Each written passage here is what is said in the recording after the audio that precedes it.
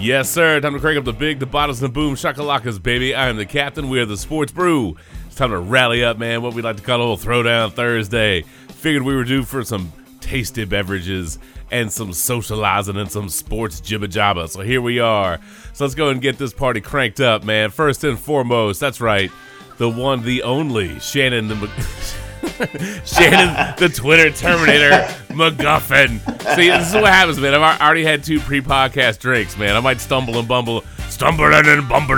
I might trip myself up a couple of times, but that's okay. That's why they call it a Thursday Thursday, right? That's what they mean.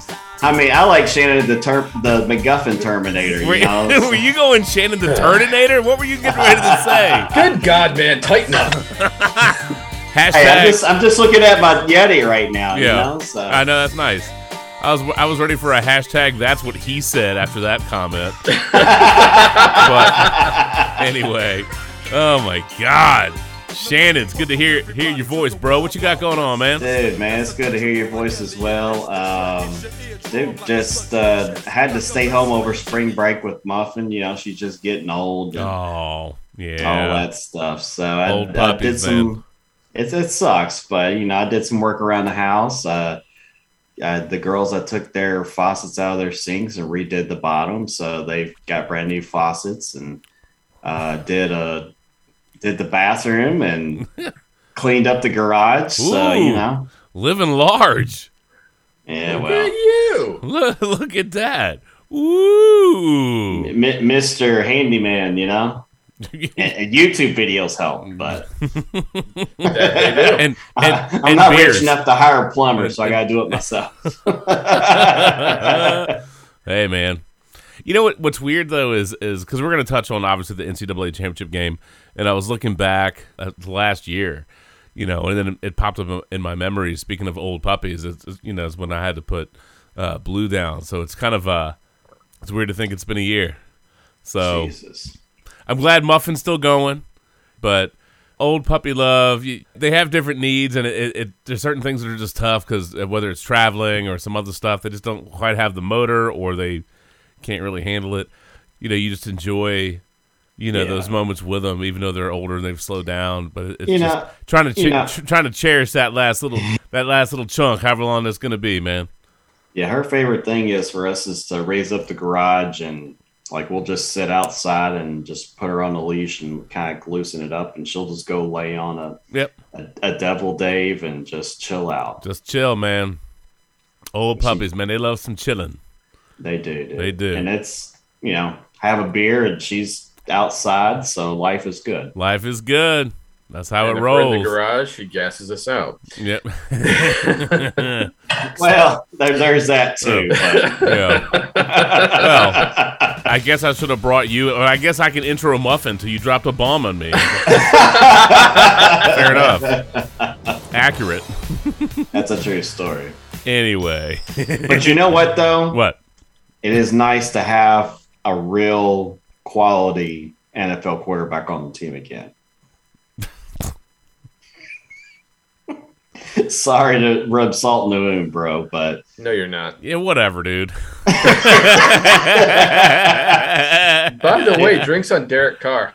I mean, no. Drinks from Deshaun Watson. Just make sure they're not laced with anything. That's a bad joke. That didn't take long. That's a bad. That's what he said. Would you like a massage? Oh no. That was dirty. I'm sorry, y'all. Cisco's not. Dirty? Never. Well, yeah. We do like to kind of, like Muffin does in the garage, we like to push it a little bit here at the Sports Brew. So that's what you get. Anyway. Wow. All right. Look, Debo may have scrubbed his Instagram. I don't know if he's brought everything back yet. I haven't paid enough attention to it. But Debo may have scrubbed his Instagram of all things 49ers for right now. But I know who hasn't, though he probably doesn't even have an Instagram, and that is old Randy Giggity Giles. What's up, bruh? Not too much. Actually, I do have an Instagram. I just really don't post on it. I just follow people, for the most part. Because, following like George Takei and Mark Hamill, stuff like that, they're just fun to be on social media. It's great to see them. Yeah. But accurate. Yeah, I haven't seen anything about Debo. I just know like the Niners doing their due diligence. They're seeing what teams are willing to trade for him, which is you kind of have to, because if someone's gonna bet the farm and be like, hey, we're gonna give you all this, it's like, as much as I would be pissed at the moment if that trade ever came down, as long as the value of the trade is worth it in the long run. Well, I'll get over it eventually. The thing is, you don't know that until it happens, and you see what they do with what they get, whether it's picks or players. You don't know. I mean, it's like it's weird. We look back, and there was a point where people were overpaying running backs, right? And it feels like that kind of blew up in teams' faces, and then they don't want to do that, right? Or they really pinch pennies with running backs. And then it was like the quarterback stuff. Kirk Cousins kicked off this, the guarantees and kind of playing this, franchise tag game with Washington. And it was, the then Redskins. It was their own fault. They could have signed him to a decent deal, but they screwed around, F around and find out. It's kind of what happened there. But, the last couple of years, you look at the evolution of how contracts have gone for quarterbacks, and now we're on this cusp where things have really changed for the wide receivers. Now, did wide receivers get paid before? Yeah, of course they did, right? And we know that there's some looming cap increases coming. I get that. And they have a lot of money tied in with obviously legalized, gambling and a lot of these apps. I mean, there's a lot of revenue sources that are, kind of coming down the pipe. So you can anticipate some cap increases, but with just this escalation of quarterback contracts and then what the guaranteed money may turn out to be. One thing I didn't really realize, I didn't realize how much money, like when these teams have these contracts, how much money they have to put in escrow. I didn't realize that. So it's not, when we talk about these quarterbacks getting these deals, man, the guaranteed money is problematic for a lot of owners. Smaller market teams like, think about what the Bengals are going to have to do with Joe Burrow. What are they going to have to pay Burrow, dude? Especially if he has a great year this year. Good God. Or Justin Herbert coming up. It's one thing to talk about, say, Mr. Moneybags up there with the Browns. I mean, that dude's got a lot. He's got some bank. You know what I mean? Dude with the Bills. They have, even though they robbed New York State for funding for the Bills' new stadium, and they did. They freaking robbed that state. They're billionaires, man. You know what I'm saying? And some of the owners, yeah, I mean, they're rich, but there's like rich owners, and then there's like rich owners. You know what I'm saying? Like it's different level. But what I didn't realize is how much money they have to put in escrow. And one of the things that happens with, say, Deshaun Watson's contract, right? With that amount of money that's guaranteed, they have to put a lot more into escrow to essentially fund and show that they can pay that contract. So it's not just paying them giving them a big contract and paying them. It's all the money they have to put in escrow, as part of their agreement with the NFL with how these things are structured and done. It's amazing. And so that's one of the reasons that's a real big issue, the way that the Browns handled Deshaun Watson and his contract. It's more difficult for smaller market owners or family ownership, right? Which would be, there are plenty of teams that are kind of in that vein. And even though they make a lot of money, right, they're not necessarily, liquid billionaires multiple times over. So the next couple of years are going to be very fascinating with how the quarterback contracts are going. You can already see a big shift with how the wide receiver contracts are going. It's still weird to me to think that Tyreek Hill basically was like, thanks for the memories, Kansas City. I'm going to Miami. And Tua, woo. Yeah, good luck, bro. I mean, they had that video where he I guess he was playing flag football with some Florida middle schoolers and he torched them. So have fun with those highlights, because I don't know what your highlights are going to be like with Tua throwing the rock to you. We'll see. He might be wishing Tom Brady actually forced his way out of Tampa Bay and got traded to Miami. Maybe. But and you think about Devontae Adams, his contract, him wanting out of Green Bay is weird enough by itself, but fine, reuniting with Carr, and Carr got his extension done. Good for him.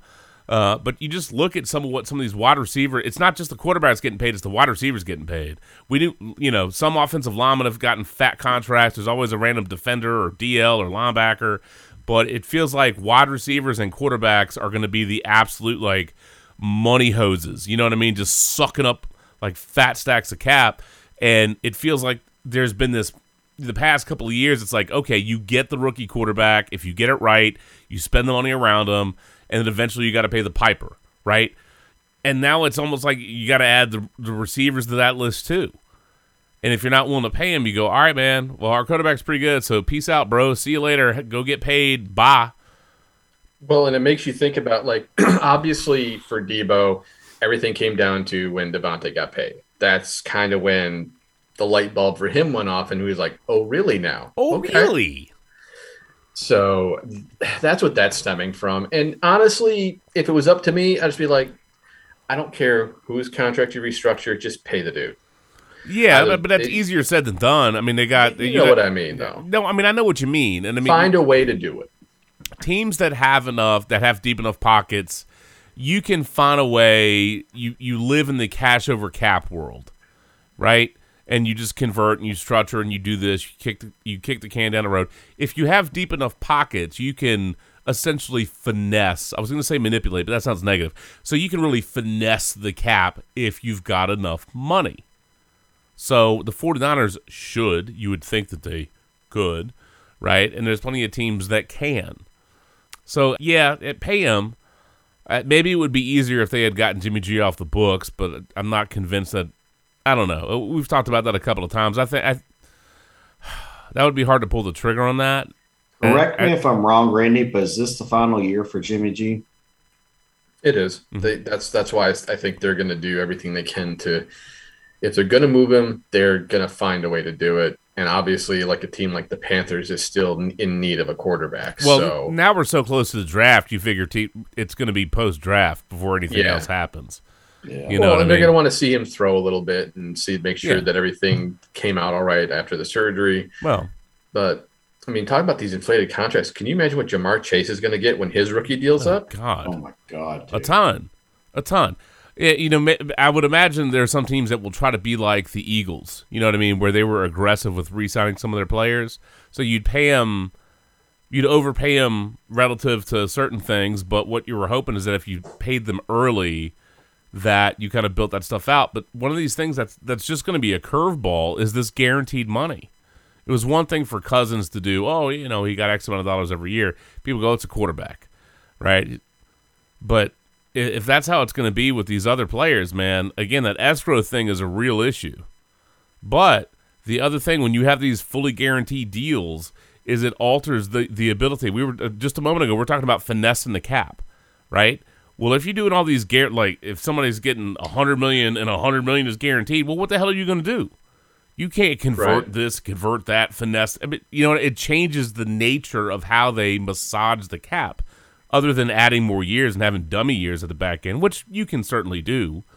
God knows the 49ers did it with DeBartolo back in the day. Well, I mean, plenty of teams have done it. I mean, that's the nature of how you kind of massage the cap. I mean, at least they have it. I mean, for all the shenanigans that happen in the NFL, it's better than this bullshit going on in MLB. Yeah, that's... Did you see that stuff with the dude from the Reds talking about like the Cincinnati fans like, well, what else are you gonna do? Wow, dude! If you didn't, you should. It is amazing. Wow, I did not hear about that. I'll have to see if I can dig up a soundbite from it. It is it's something special. Phil Castellini, that's that dude's name. Phil Castellini. And, you know, if I mean, he ended up backtracking. Let me see if I can find one of those things real quick. Well, no shit, he backtracked, dumbass. Well, yeah. Owner was probably like, what the fuck did you just do? Well, he's the son of the owner. What? No wonder why he said that shit. Yeah. Yeah, I don't, maybe it'll be on the... Oh, for fuck's sake. Yeah, exactly. Already, Randy. That was quick. I bet old Phil wishes he could turn back time. You're welcome. Fuck him. No. I don't even need to play sound bites. Y'all can just like, you know, mouth off and say the randomness. This is great. Let's see. Cincinnati Reds. Yeah, here you go. Cincinnati Reds. Oh shit, we said the same thing, Randy. Yep. Go ahead, Justin. I think hopefully here's the clip. Hold on. I don't want to put you in a tough spot here, but some comments from earlier this morning on the radio are making their rounds on social media. Here, we'll scroll. Maybe it's this one. Hold on. That's the bottom line. Sloaney asked you about the quote, show little faith in us, right? Yeah. And I saw you got raked through the coals. So you have people who say, look, faith is earned, 15 years of ownership. They haven't won to the extent that we would like. And so you had my faith, but you've lost it. Why should that fan maintain trust in you? Well, where are you going to go? Let's start there. I mean, sell the team to who? I mean, that's the other thing. I mean, you want to have this debate. You know, if you want to look at what would you do with this team to have it be more profitable, make more money, compete more in the current economic system that this game exists, it would be to pick it up and move it somewhere else. Yeah. Where are you going to go? And if we're going to be profitable, we're going to leave. F y'all. That's incredible that dude said that. That is unbelievable, dude. Wow.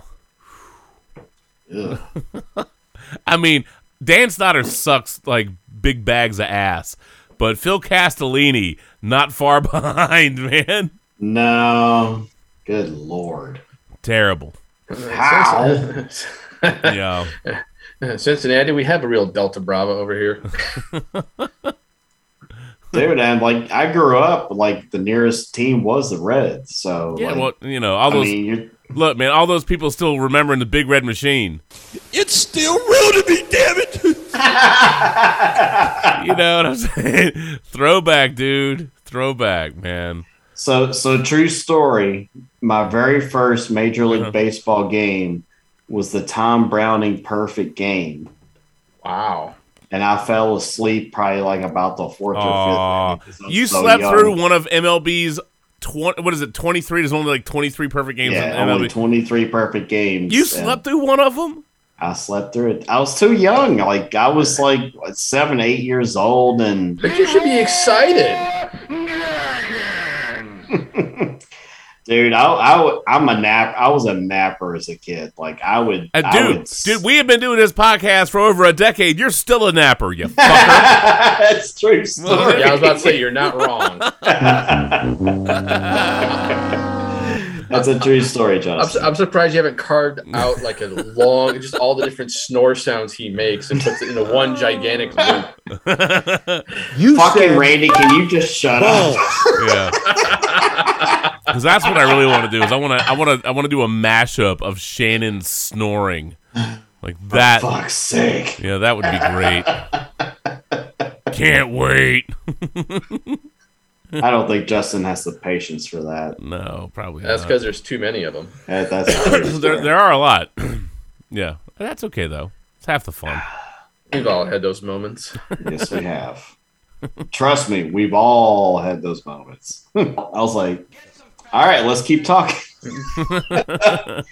Or the time Justin rested his forehead on his mic and passed out. Yeah, I mean, hey, look, we've all had our moments to shine on the brew. Oh, look, here's one that says Shannon snoring. This is from 2019. Oh God! Listen to Shannon snoring. Yeah, he's donezo for sure. Oh my Lord! This was I wonder if I can mute him. There we go. Well, see, Randy, there you go. He already took care of it. Yeah, look, it's already right there.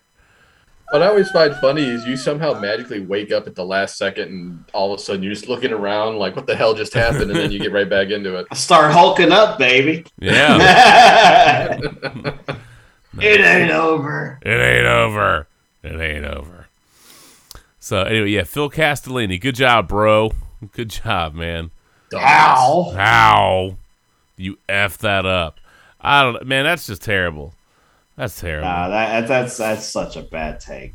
It's an awful take. But I mean, one of the things that does though is it gives you legitimate insight into how some of ownership feels, and some of the blowback was like, if you're a fan base and your owner says something like that, and you you can't avoid that. He said it on the radio. You know what I mean? You can't pretend otherwise. You can backtrack and PR, try to gloss it up with some PR puffery or whatever, but you said it. You basically said, well, what else are you going to do? And if we traded a bunch of players and did this, we got a, low payroll, blah, blah, blah. But if we're going to make money, we're going to relocate. F y'all. You know what I'm saying? Like, as somebody that grew up with the Washington Redskins and the disaster that Dan Snyder is, you know what I mean? Like, I feel, even though I have an attachment to that franchise and that team, I feel like it's in my best interest just not to give them any money. You know what I mean? I hear you. So that's what you do. You might still care about the team or the franchise, but you're like, you know what? Y'all suck. Y'all are assholes. I'm not giving you a damn dollar. Mm-hmm. And you vote with your pocketbook, and what you hope is that enough of your fan base, enough of the people are just like, nope, mm-mm. And that, of course, that's how you end up with, like, with the Commanders in context. That's how you end up with a stadium where, it almost feels like it's the visiting team's home field. But that's reflective of fan bases like, nah, this is an abusive relationship, man. I'm not dealing with your punk ass anymore. Why? Oh, shit. Why? So I'll be curious to see how that plays out in the Natty. But yeah, that's junk. Those are some good fans too, man. So don't get me wrong. Like I grew up with the Reds. We had the '90 World Series, Brady Larkin and the boys. Rob Dibble, the Nasty Boys, I guess you could say, in the bullpen and all that. But yeah, that's such a bad take. So I have to ask, did Dave Roberts attend that perfect game with you? And did he fall asleep with you? Because he has this thing with perfect games, like I'm just saying, just friendly question. I think I'm going to backtrack on my earlier assessment of that. I was offended at first of 80 pitches, but it was Kershaw. Yeah, but I've listened to enough takes on it in the last day that I've kind of done a 180. Like, Kershaw himself, Roberts went to him after the 6th and said, "Do you still want to go?" And Kershaw was like, "Yeah, but I don't want to do more than like 80 some odd pitches." And he got through the 7th perfect, and that was it. Kershaw was good with it. And like back in the day, like, you think about pitchers and like, dude, you gotta finish this. It's only 80 pitches. But then you think about Johan Santana, who got hit. What did he get, Randy? Just a no-hitter, right? He didn't get the perfect game, but he got a no-hitter. Right. After that no-hitter, dude, Johan Santana was not right at all. Like, that dude never recovered from that no-hit. It was, and I should have looked this up, and I apologize. Hey, look, guess what? You have the gift of a device called a computer in front of your face. That's how we are seeing you on the Zoom video. You can open up a window in a browser like Edge or Chrome and go to a thing called Google, Google.com. What? And you can search. Lugal. I know you're from Kentucky. I know you're from Kentucky. I know this is challenging. No. It just we just got the internet we just got the internet last week, man. Yeah. Captain Snarky, when did you show up? I just figure Shannon's gonna be lost in the rabbit hole of band camp. That's all. Well, this one time at band camp. Hey now. And she was like, on that note, I'm taking a drink. All right, so no, I mean, look, it's defensible. It is just, it's funny in its own weird way that Dave Roberts twice had pitchers going into the 7th inning that had thrown perfect games. I mean, again, you got 23 perfect games in MLB history. Right. And it's like, what is it, like 240 or 230? I don't know. It's over 200,000 baseball games that have been played since the inception of MLB. And there's 23. So it's obviously incredibly rare. So right. 80 pitches, you're down to the last 6 outs. You know, I mean, I don't think Kershaw would throw anybody under the bus. Yeah, you know, he obviously had the elbow injury, didn't missed the playoffs last year. I get it. I mean, it's all defensible, right? You go, well, I mean, he usually averages 83, 84, 85 or whatever it is. It was about time for him to come out. Obviously, I think there was some comment he made that he wasn't fully stretched out yet and ready for that kind of load. I mean, I don't think he's going to throw Roberts under the bus. I think from a fandom standpoint, that's one of those moments that's so rare, and the game flow seems to set up for an opportunity. And I think that's where people got bent, is even though it's defensible, and should you be mad about it? A lot of people were. A lot of people were pissed. Right? Twitter, of course, was pissed, but nothing new about that. When aren't they pissed? Twitter's always pissed. But, a lot of people just like, well, it's the metrics, it's all this money ball, where's the soul of the game? So, I think you're torn because logically you talk yourself into saying, well, it's defensible, it's reasonable, he did it, okay. But I think there's a part that goes, oh my God, that you're on the cusp of history. Why not just go until you give up a hit or something happens where it's no longer a complete game? You go, all right, time's done. Go ahead and pull him out. That moment's lost.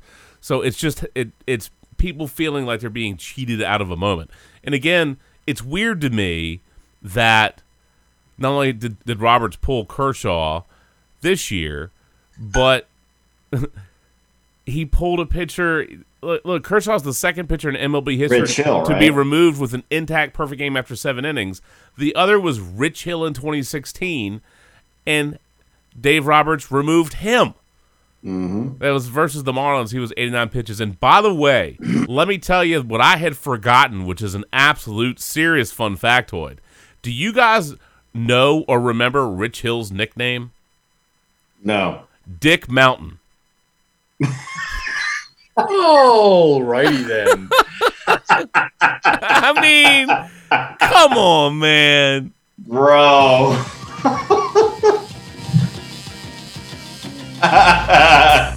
Is that in relation to Ric Flair's Space Mountain?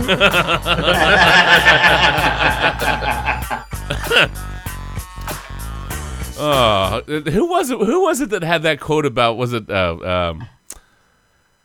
it was Slumpbusting whale. What was that whale? Oh, Mark Grace. Good old Mark Grace, Slumpbuster. The Slumpbuster. But somewhere that line involved a whale, didn't it?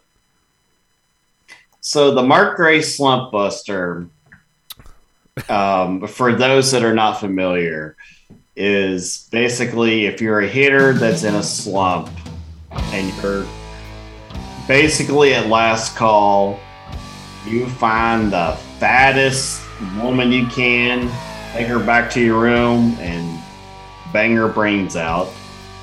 And then hopefully that's the old Slumpbuster.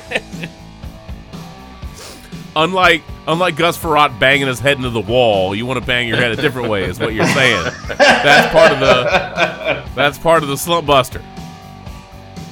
So that's essentially what the Slumpbuster is. He literally does it better, says it better than I did, but that's essentially what the old Slumpbuster is. Yeah. Thanks for clarifying that for us, McGuffin. You're welcome. I will say, as messed up as it was to pull Kershaw, and you look at it and you're right, it's potential history considering how rare it is, but I also understand, like, from a baseball standpoint, it's all defensible because it's early in the season. Yes, you don't want to run the risk of what if he tears something or pulls something or ends up missing starts or just these little things, because we know these guys aren't at full power yet. We know they're still working back to baseball shape to where they can go 8-9 innings, easily. Come on, they're not going 8-9 innings. How often does that happen these days? Stop. I mean, we can look up to see how many complete games guys have. That's not a big deal. But not many. But come on. With a team like the Dodgers, they're always in the thick of it now. They're so good that you just want to make sure your top players are healthy for when your eventual playoff run comes. Playoffs. I know it's so early to talk about it, but let's be honest. They're a favorite. Sure, of course they are. They have bigger of course they are. aspirations. Yeah. Shall we say. That's what they have with those Slumpbusters, is bigger aspirations. That's exactly Shannon. By the way, Shannon. You're welcome.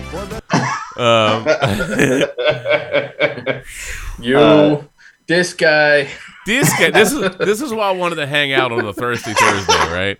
So Johan Santana threw 134 pitches. That's too much. After coming off the shoulder injury. Mm-hmm.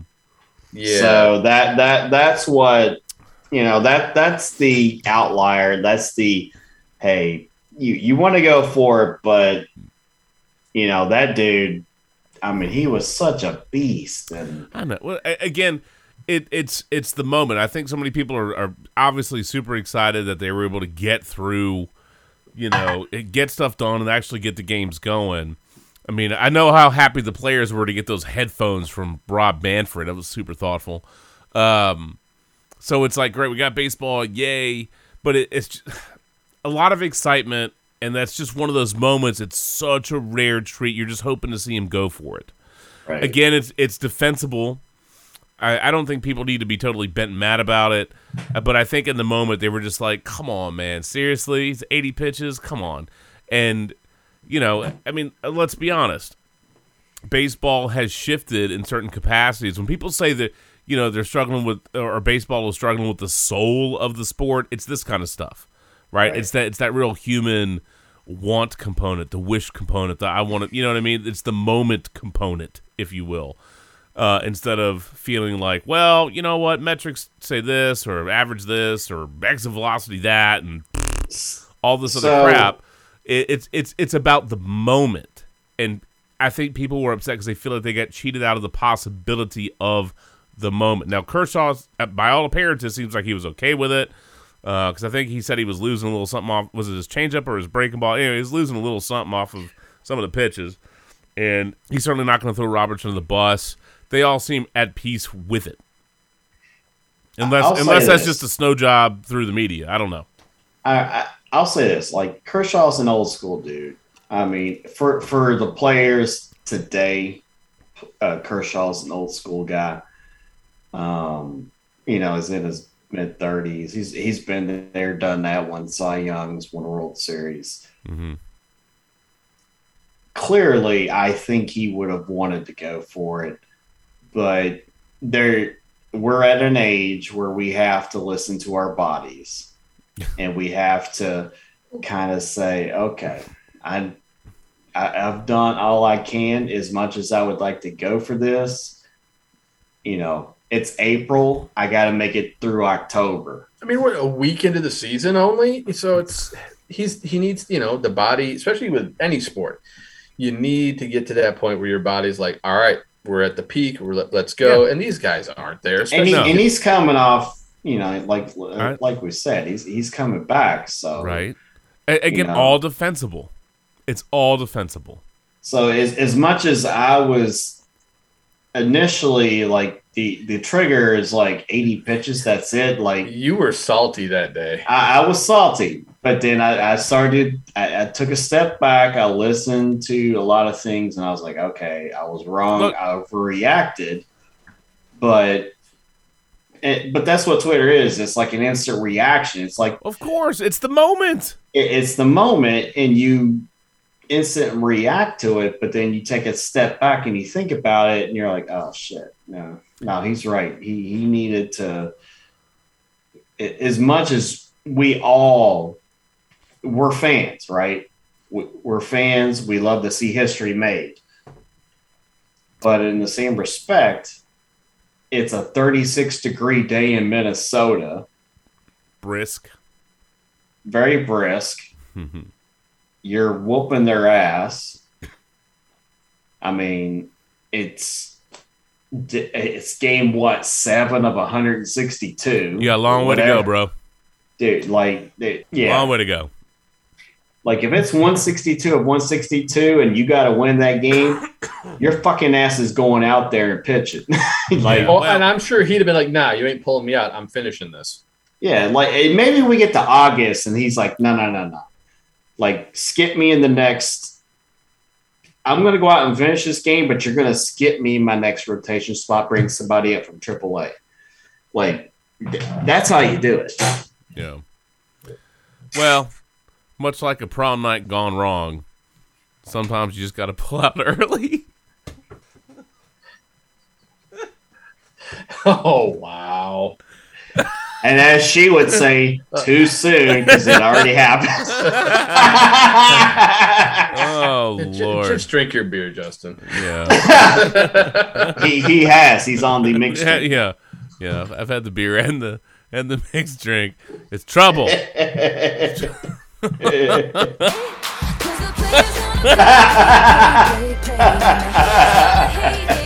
Holy fuck.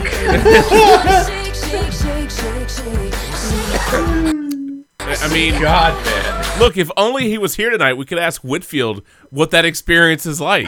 No. Unfortunately. Someone cue up Dennis Leary. The second inning stretch. What do you want? Fuck on.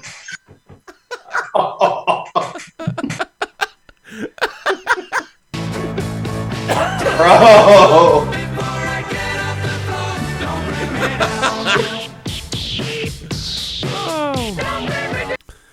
I can't believe you said the second inning stretch. It's so wrong. Do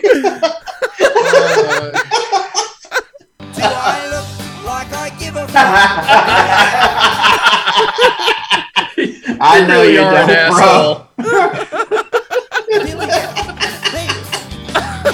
I look like I give a fuck? Oh, God. All right. That was good. This is the danger if I have too many beverages too early in the evening, right? What? This is what happens. Whose fault is that? It's my own. It's my own, but I mean, you know what? You may be an asshole, but you're our asshole. Thankfully, there's no Mexican involved tonight, so that's good. Very true. Too much. I know what caliente. Yeah, I know what too much hot sauce does to that. So, because we don't. Yeah. Okay. Whew. All right. Well, I didn't know we were going to spend that much time talking about Clayton Kershaw, but and being cheated out of the moment again. Let's be honest. Exactly how many minutes were really spent on that versus us just fucking about? Enough. Side note. I'll raise a glass real quick to Vlad Guerrero Jr. I like how the Toronto Blue Jays have all these there's so many kids. Number one, just in MLB in general, but it's so weird to think about all these young guys. You know what I'm saying? Like, we grew up with some of their dads playing, and it's just weird to me, man. But Vlad Guerrero let me have another drink. That name's gonna be really hard to say. Vlad Guerrero Jr. Guerrero Jr. What was it you were trying to say pre-podcast? Somebody Gerald. What was it? I can't even remember. Of course you can't. Vlad Guerrero Jr. cranking out 3 home runs versus the Yankees at 23. He's the youngest player with a 3 home run game at Yankee Stadium since 1945. My man. Damn impressive. My man. Side note. I want y'all to know 2 things. Number 1, we can all rest easy now that James Harden said he doesn't feel any pressure about the playoffs. Okay, dude. I guess he's got his cash wads ready for the club if they get bounced. I don't know. I'm just saying. God. You essentially showed up fat. At the beginning. I can show up fat for the podcast, right? That's fine. I can rock the fatness. We're just recording audio. But you're an NBA player. You have to be geared up for the season, man. Right? So there were some issues with Brooklyn. But he essentially forced, and I like James Harden, don't get me wrong, but he essentially forces his way out of there. He gets to Philadelphia. And it's Philly, dude. It's Philly. You may not feel any pressure, But let those fans get riled up. If you suck fat bags of ass, you won't feel some pressure from Philly fans, man. I'm just saying. That is the wrong fan base to be fucking about. Yeah. So, because I think there's some high hopes for what that team can deliver and achieve in the playoff. We'll see if they do it. Who knows? But the other thing, again, rest easy. James Harden says he doesn't have any pressure, not feeling pressure. And gentlemen, let me tell you what, the NFL has been put on notice, okay? The Green Bay Packers have signed Sammy Watkins. Wide receiver problems have been solved. Not going to lie, I kind of I laughed at Matt's response in the chat when he saw that. Of course you did. No offense to you, okay? I'm waiting for him to finally have to feel the pain the three of us have gone, Mark's going through, like all the shit we've all gone through. He hasn't had to worry about that in, 20 plus years? Well, 30. As far as I'm concerned, the Giants are getting their comeuppance for the crap they did. Well, right. I get that part. When they stuck it to the Redskins back in the day. Now, the Redskins probably deserved it because they're ass bags. But that's not the point. True story. Yeah. So, I mean, the Giants won the struggle bus. Randy, you had a tough period in 49ers land, man. They had some lean years, for sure. And the Colts 2-14 with Dennis Erickson as head coach. Oh, ouch. God. And the Colts ruined Carson Wentz. I mean, they just dragged him down into the into the pits of fail. Thanks a lot, Indianapolis. I can't wait to see how they ruined the end of Matt Ryan's career. Good luck, McGuffin. That's all right. Maybe they can find some brown baggies with some extra, blow or whatever in it. I'm sure Matt Ryan can hitch a ride with some of the owner's friends. I'm just kidding.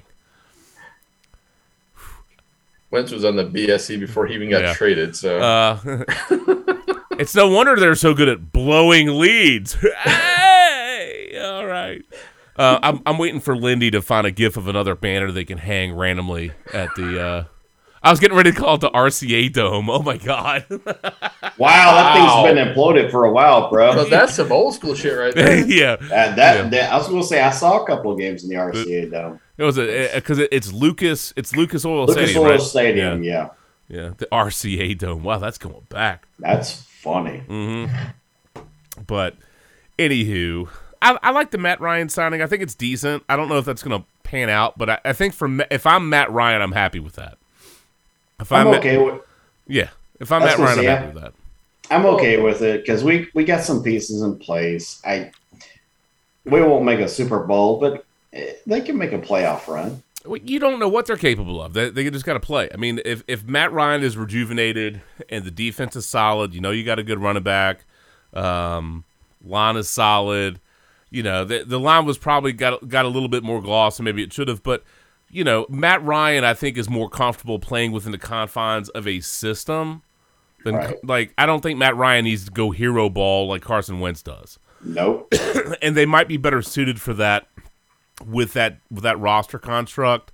I mean, we'll see what the draft brings and some other things, but I think that's a decent move for the Colts. I don't know what Ryan's ceiling is at this point, but I don't know. Hopefully he's a better fit there than Wentz was, and I hope that Wentz is humbled by that experience, his exit from Philly, that year in Indianapolis, and then we'll see a terrible season. No, it wasn't. They just didn't win the games that mattered the most.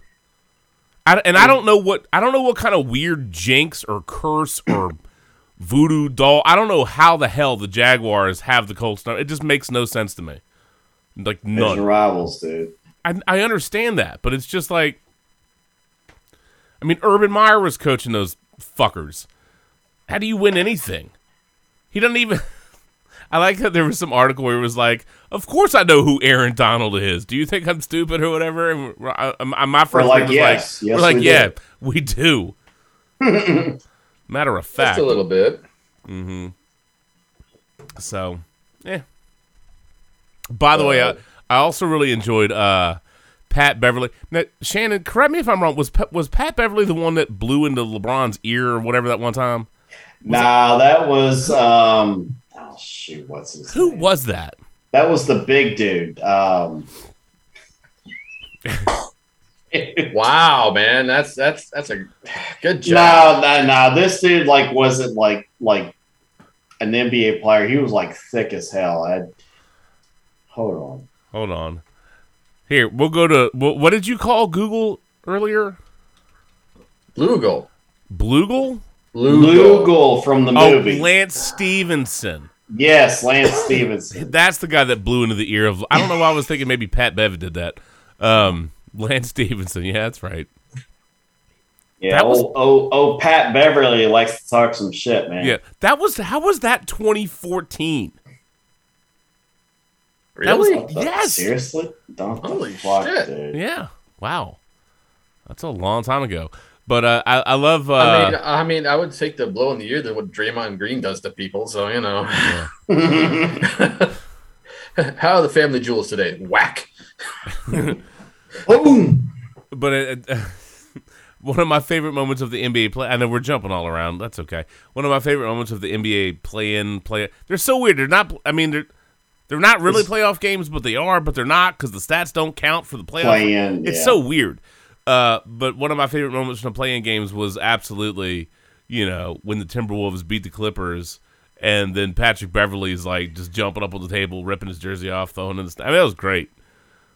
His post-game presser was rather lively. I think he got fined a significant amount. Yeah, I wonder 30 grand. Yeah. He had some rather colorful language, so he earned that fine. But you know what? That's okay. That's fine. That fine was. I don't think he cares. Yeah. No, he was just there so he could get fined. That was the. Well, we know where his playoff bonus is going. Yeah, that's right. that's where that went. Yeah. So anyway, all right. Where are we at? Oh my Lord! All right, I tell you what. We're gonna take a quick pause only because I got to stretch my legs and drain my bladder. And somehow we all of a sudden have done 48 minutes of audio, and I don't know that we've covered much of anything we intended to cover, which is absolutely 100% true to form with how this podcast goes. Hey, this is what we're going to talk about, and then this is what actually happens. Here's my shocked face. Yeah. And we do end up covering a lot of ground, and we have fun, but it's just random. And that's okay. You know what? That's part of why I enjoy shooting the breeze with y'all is the amount of randomness that happens during this podcast. So it's good. Anyway, all right. We'll take a quick pause. We'll be right back. As always, keywords are sports and brew, and you can find us on all kinds of stuff, man. Just look up the Sports Brew, and not that weird sports brewery podcast. I don't know who those twats are. We are the Sports Brew, right? When I registered that, back in the day, I was like, "That's a great podcast name." And now there's all kinds of random podcasts that have similar names to ours, and I'm like, yeah. Bastards. Hold on, we have a caller. He says his name is the Hound. Oh, fuck the city. Lots of cunts. There you go. All right. I don't think the Sports Cunts podcast would have gone over as well. Right? I don't know how well. Now, maybe in an episode of oh my God, The Boys, you could have the Sports Cunts. There you go. Right? Lots of cunts. Shut up about it. Anyway, we'll take a quick pause and we'll be right back. All right. Yes, sir. We had to stretch our legs for a moment. And anyway, I figured we're going to roll back, man. After dropping blasts about the Sports Cunts, my God, where's Fast Ending Ada when you need them? Or one of our favorite sports cunts. Oh, no.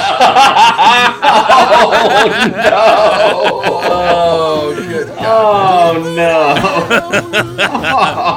Believe me, Todd, it's a term of endearment. We love you. You may not see it that way.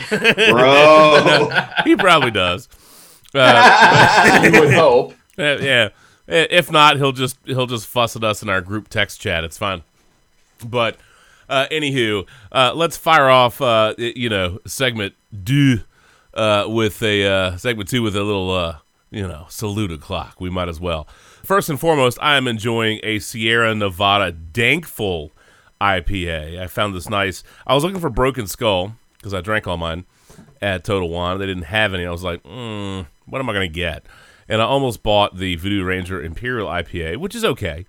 But I saw this mixed IPA pack from Sierra Nevada. I'm like, nah, I'm on that, man. And the Dankful IPA is very tasty. So I've got that as well, of course. Shocker here on a recording session. I've got my Jack Daniels and my Mexicoke treating me right, which is why I treat Whitfield so wrong in segment 1. Sorry, Matt. No, you're not. No. That's an accurate statement. I am absolutely not. But so that's what I'm enjoying tonight. Shannon, what you got, bro? So I am enjoying a Dancing Kilt Perch to Hefeweizen. Oh. Which is right up my alley. And unfortunately, I threw the can away, but I also enjoyed our Vienna lager that we made. Hey, nice. Unfortunately, I couldn't give you the name right now because it's ridiculous. There's also a website you can look up your own brewery that you work at. Look, dude. Search on Bloogle. Come on, MacGuffin. You got any ale? What is wrong with you? Well, there's a lot of things wrong with me. Yeah, you're friends with us. Yeah.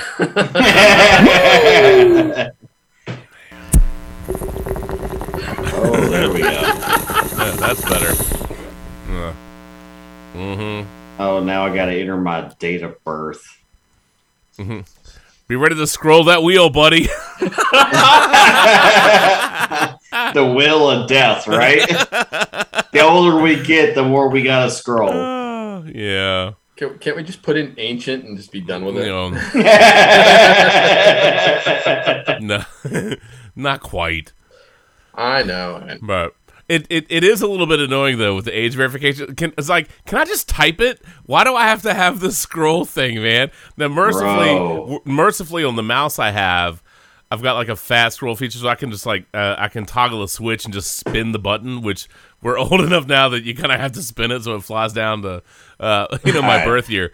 But just let me type it, man. I don't need what is that stupid thing on The Price is Right? I don't need the big spinning wheel at the end of years. Yeah. You know what I mean? The bonus round. Yeah, I don't need that, man. Justin, it's the Erdhen Vienna Lager, ERDHENNE Vienna Lager. I like how you spelled that out. Interesting name. I appreciate that. Yeah, I did not come up with that. Yeah. When's Quadzilla going to be ready? Ooh, Quadzilla. Spoiler. Damn. Damn, bro. We made a Belgian quad, and I looked at the brewmaster, and I was like, Quadzilla, and he goes, "Ooh, I like that." So we're gonna have Dancing Kilts Quadzilla. Dance how you killed this. I understood the assignment. Yes, you did. Yes, I'm just excited for it, man. I figured, the other Quadzilla would be Randy talking about his gym workouts these days. Right? Randy is a beast. Didn't we have a segment on a cyclist that was actually named Quadzilla like a while back? Well, wasn't Saquon called Quadzilla? Yeah, he may have been. There's a cyclist somewhere that I think had just ginormously grotesque legs. Bigger than mine. That's pretty impressive to say the least. You know what? I'm gonna snip that soundbite, and you are. Oh no! Oh no!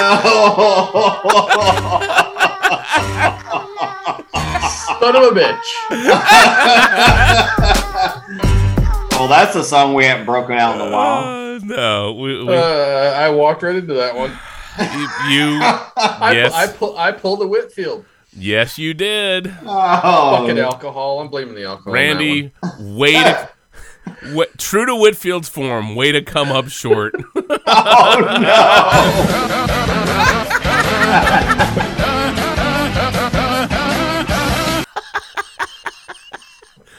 Oh. That's so bad. That's terrible. God, you guys are such dickheads. Well, you know, I just work with what you give me. Oh, no. I figured, fuck it, I'll do it live.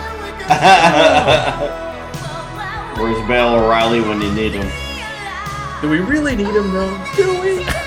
No. Just the soundbite, not the actual person. There you go.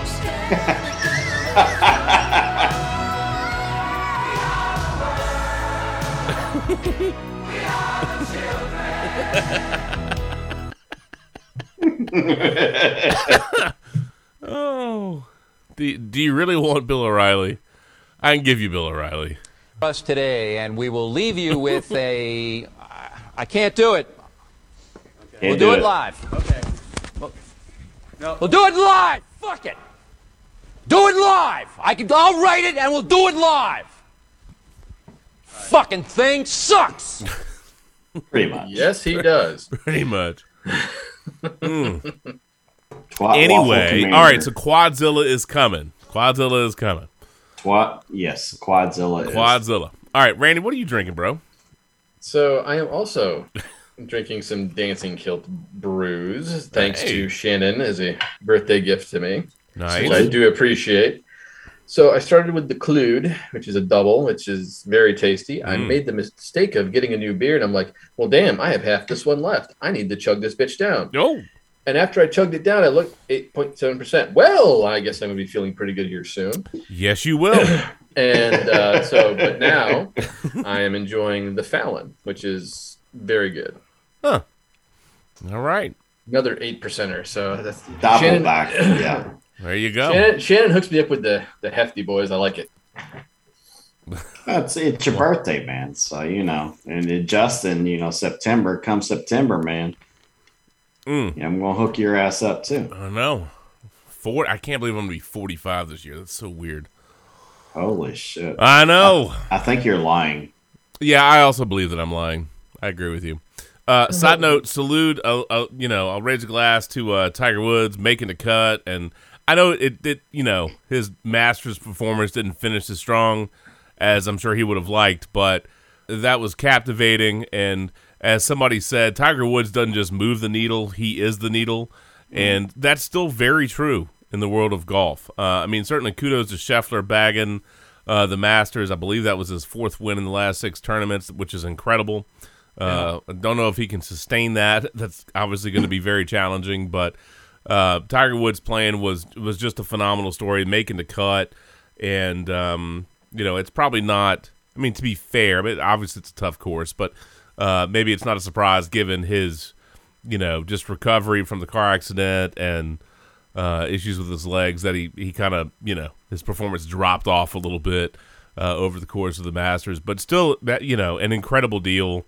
The fact that man is walking and being able to play at the highest level of professional golf after that accident. I know. It's incredible. It's incredible. He said that tournament was one of the great achievements of his career.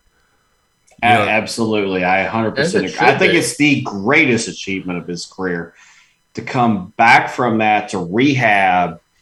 If you've heard people talking about his rehab, like they did not think he would be the same again. And for him just to be able to compete and make the cut in that tournament, to me, I think it's his greatest achievement.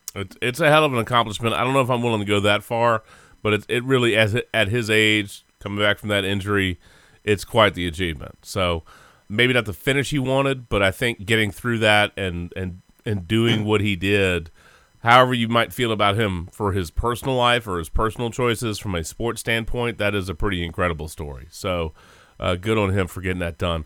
I don't want to spend too much time on this, Shannon, but I just out of curiosity, as we watch the Lakers flame out and go in full BSE mode, and they just that weird way they fired Frank Vogel, just the mess that organization has become. It's just weird because usually you feel like that's a well-run and a very competent organization, and they just feel like a bit of a clusterfuck at the moment. Yeah, that feels, and I hate to use this term, but the inmates running the asylum. Well, it didn't work out so well for the Texans, so you might want to be careful with that phrasing. Oh God! But you're not wrong. No. So I feel like that was a lot of the players. Probably mainly LeBron making those decisions of who came to that team. And 15 years ago, that's a dream team. Oh, well, sure. But it's not 5 or 10 years ago. But in 2022, man, you gotta have some young, fresh legs and players that are healthy. And look, as much as I love Anthony Davis for bringing the title to Kentucky, he needs to get healthy and stay healthy.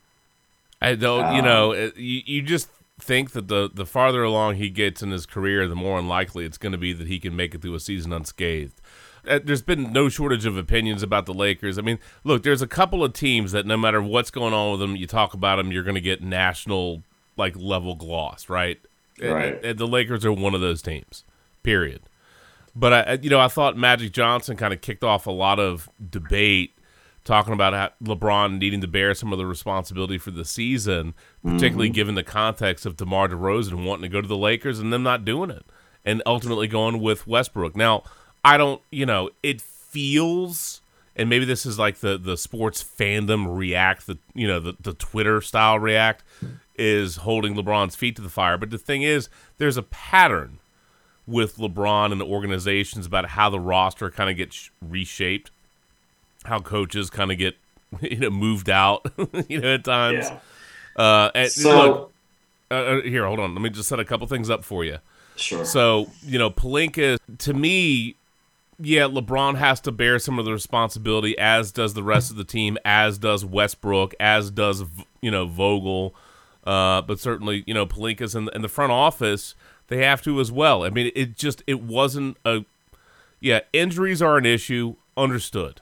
But, for how they built that team, I don't know that DeMar DeRozan would have been the answer per se, but had they gone that direction, it certainly changes some of how they would have constructed the roster and what they had to have what they end up giving up. You figure you lose Caruso in Chicago, maybe they get Buddy Hield, maybe they still have Kuzma, KCP. I mean, however else you do it, if you don't factor in Westbrook and you go with DeRozan and what the roster could be, it feels like it's a much better roster on paper. Now, we're looking at it, it's a little revisionist, rear view mirror. I get that. And maybe the injuries are still there. But, it was a bad fit. Westbrook, it was just, it didn't work. And you watch highlight packages, man, somebody spoofed One Shining Moment, and it's just all kinds of bad highlights from the Lakers, man. And it is amazing how awful some of that looks. A terrible defense, awful shots, bad passes, turnovers. And, it's like one sharding moment. Somebody was like, this is what we're going to do. One sharding moment, Lakers edition this year. And it's just a big fat bag of suck. But you see the end results. So, and other teams struggle with Golden State had injuries. There's an easy example for you. So it's just, I don't know where they go forward, how what they're going to do to move forward, what coach is going to want to come in there given their lack of draft picks and the LeBron factor. T. Lue passed up this job, and other people have basically not taken it. So it just feels like they're at the point they got to blow it up. You know what I mean? It's just, I don't know what else you do other than move an AD, which I don't know if they're willing to do that, but I don't know how you dig. I don't know how they dig themselves out of this hole, Shannon. I don't see it. I don't see it. So you got a lot. You got the DeRozan stuff. You got the GM. You got LeBron. You got what the roster is, what it could be. No first round. I mean, What do they have a first-round pick again? 2027? I mean, some kind of crazy. I mean, it's ridiculous. I mean, awful. The Magic interview, and I heard that on the way to work this week, and that was eye-opening. The fact that DeMar DeRozan wanted to come, and essentially it got shut down by LeBron because he wanted Westbrook in there. And look, I don't dislike Westbrook. I like him fine. Bad fit there, though. It's such a bad fit. Such a bad fit. And how I don't know, man. How LeBron did not see that, I don't know. I don't think he really did it in terms of forfeit. I think he knows, he saw what Westbrook brings as a player. Now, granted, I'm not huge on basketball, but I followed OKC for a little bit when Westbrook was there, and that dude was a monster. But the thing is when you look at team dynamics, even when I saw that, I was like, there's no way this is going to work. Because just because of the type of player Westbrook is. And I'm not saying he's a bad player or a bad teammate, but it's a bad fit. The chemistry I knew the chemistry wasn't going to be there, and I was like, good luck. Yeah, it's a bad fit, and he's getting up there in age, so he's got to change his game up. Yeah, he ain't going to be doing triple doubles like every other night, like he used to, practically. No. And but if he's not changing his game up, then that's on him.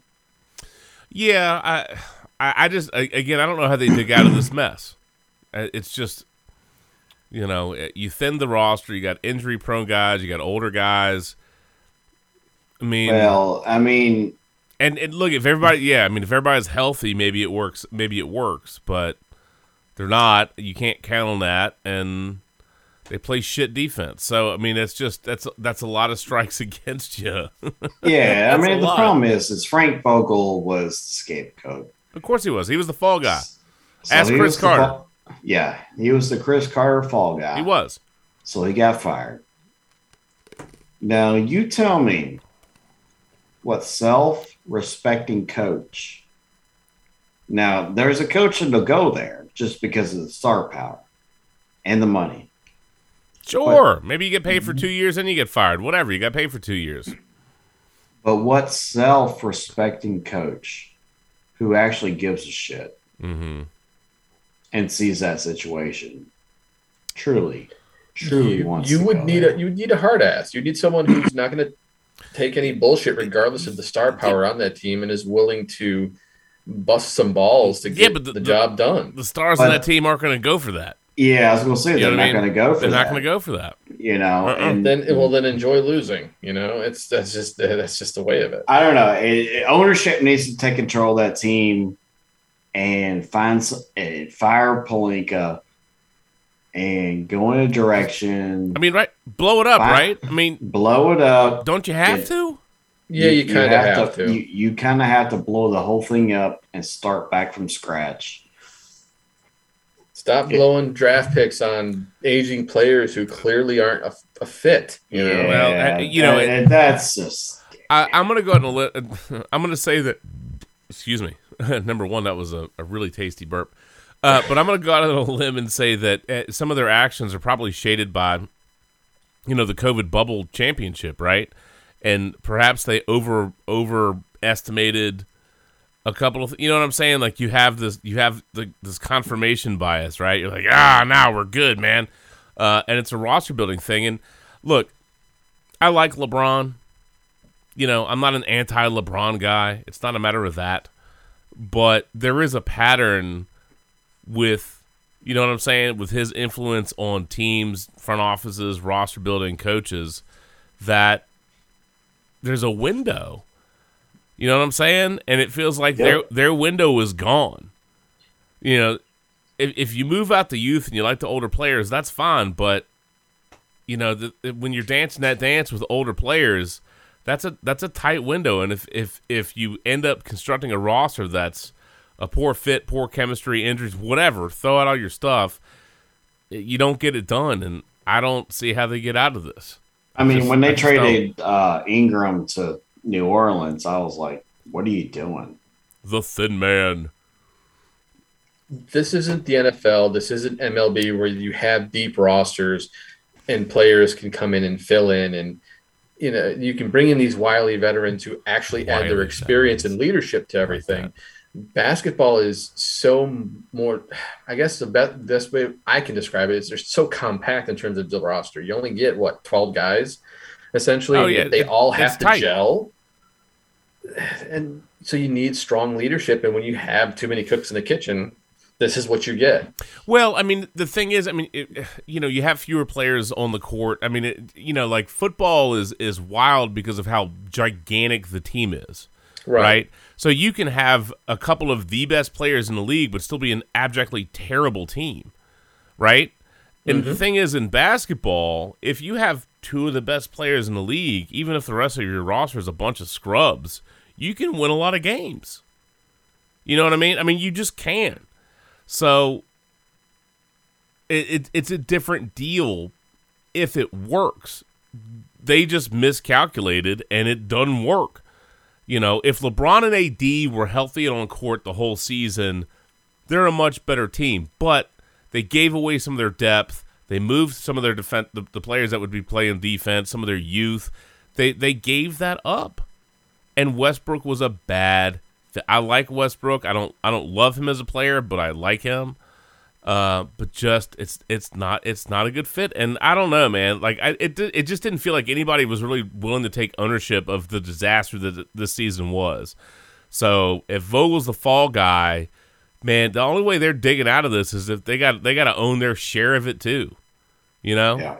Yep. Y'all sucked. Y'all were full BSE together, man.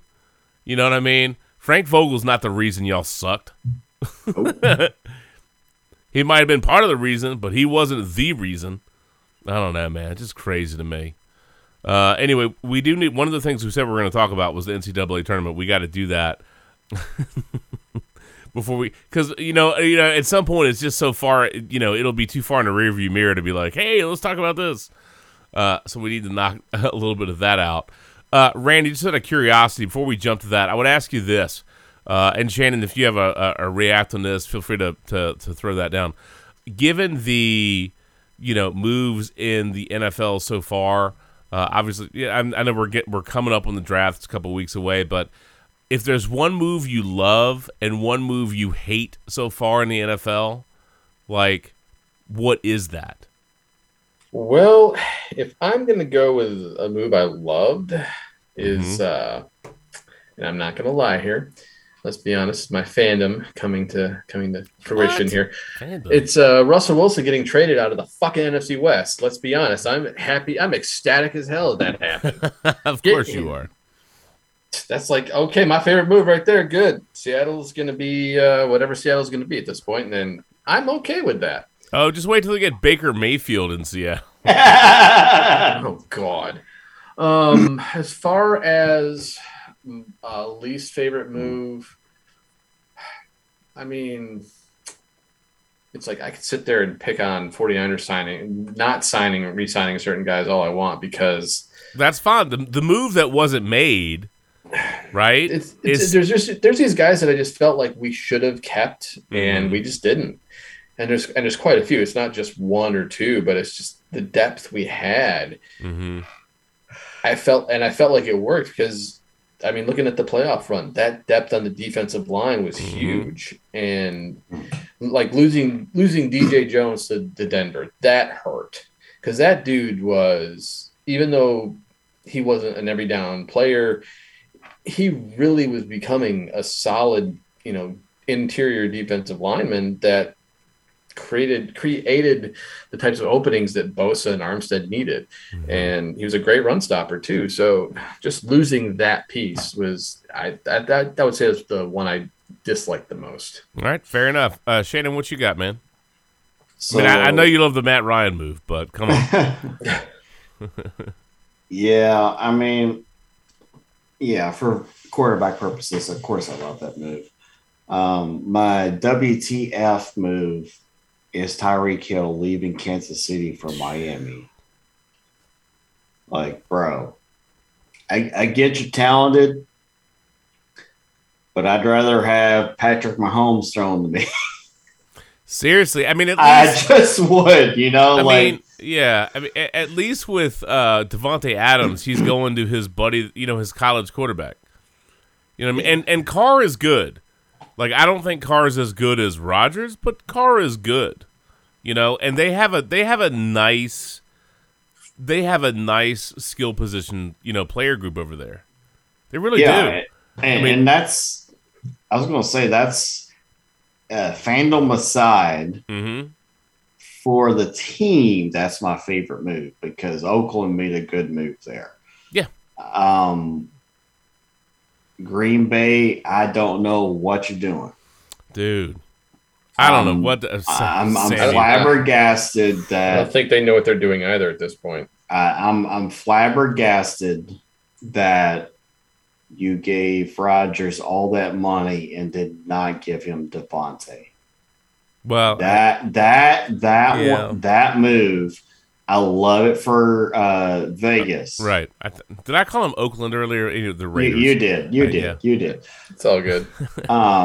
We dude, people, we know what you meant. The Los Oakland Raiders. Yes. I love that move for the Raiders. But for Green Bay, what the fuck are you doing? Well, I mean, if Devontae was ready to move on, I mean, you know what I'm saying? Like, I think ultimately that was more Devontae pushing that. And I wonder if the fact they didn't get stuff done with Rodgers earlier, you know what I mean? If maybe they were trying to push stuff with Devontae down the road, and Devontae's like, seriously?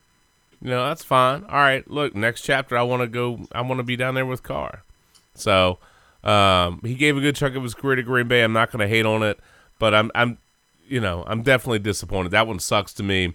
Tyreek Hill, I look at that and I'm just like, how does that not end up with the old much regrets, vibe on it? I just, the reality is they've given Tua this wealth of football talent, and they need to answer that question. What is Tua? Can he succeed, etc.? And there's no excuse if he sucks next year, outside of injury, right? There's zero excuse for him, none. They got running talent, they got wide receiver talent. So yeah, they tooled up this offseason for sure. I mean, adding Raheem Mostert on top of it, one of the fastest guys in the NFL. If he can stay healthy, but if he can stay healthy. But and Tyreek Hill. I know. I mean, they're going for speed. They're going the KC route in terms of that respect. It's just weird because, Tyreek Hill is fascinating, but part of their mojo in, Kansas City was broken plays. Right, and Mahomes buying time and creating on the fly. Those two had really good chemistry, and I don't know if that's a big jump. Now, look, I mean, if you're just like, what, he's just securing the bag, he's getting paid, fine. Just I don't want to hear him bitching. If you chase the money and you get the money and that's what you want, so be it. But you can't tell me in any way, shape, or form that you roll down to Miami going, I know I had Mahomes before, but Tua's just fine. Because it feels like they're just on two entirely different quarterback levels. Well, and because they are. Right. But, again, they're giving Tua the personnel assets, no excuses. If he's terrible this year, then, you just move on and do the next right thing, next best thing. That's that. Well, and obviously we just, with the draft coming up in next week, or is it the week after? Soon. Yeah, it's very soon. We kind of have to look at it and see what they do. Mm-hmm. If you see Miami go out and draft a quarterback, then you kind of go, okay, they're just seeing what Tua does this year, and if he bites it, then peace. But if you don't see him draft a quarterback, then you realize that they really do believe in Tua, and they're going to give him as much time as he needs. I think they've spent the money to build that roster out, and this is the prove it year for Tua. Period. This is it. You bring a head coach in that you believe in. He's obviously is going to try to leverage Tua and Waddle and Tyreek, and I mean all the stuff that they're going to do. And they've got talent. They have a lot of talent. So it's just a matter of does Tua take the next step, right? Or is he just an average guy? I'm just saying, like Tyreek Hill, you're moving off of one of the elites to a dude that might just be the proverbial jag, just another guy. And that, I'm glad you got paid, but yeah, that was a baffling trade. That just shocked the. I was like, no, there's no way this is real. And then all of a sudden it's like, oh. That feels like that's fake, doesn't it?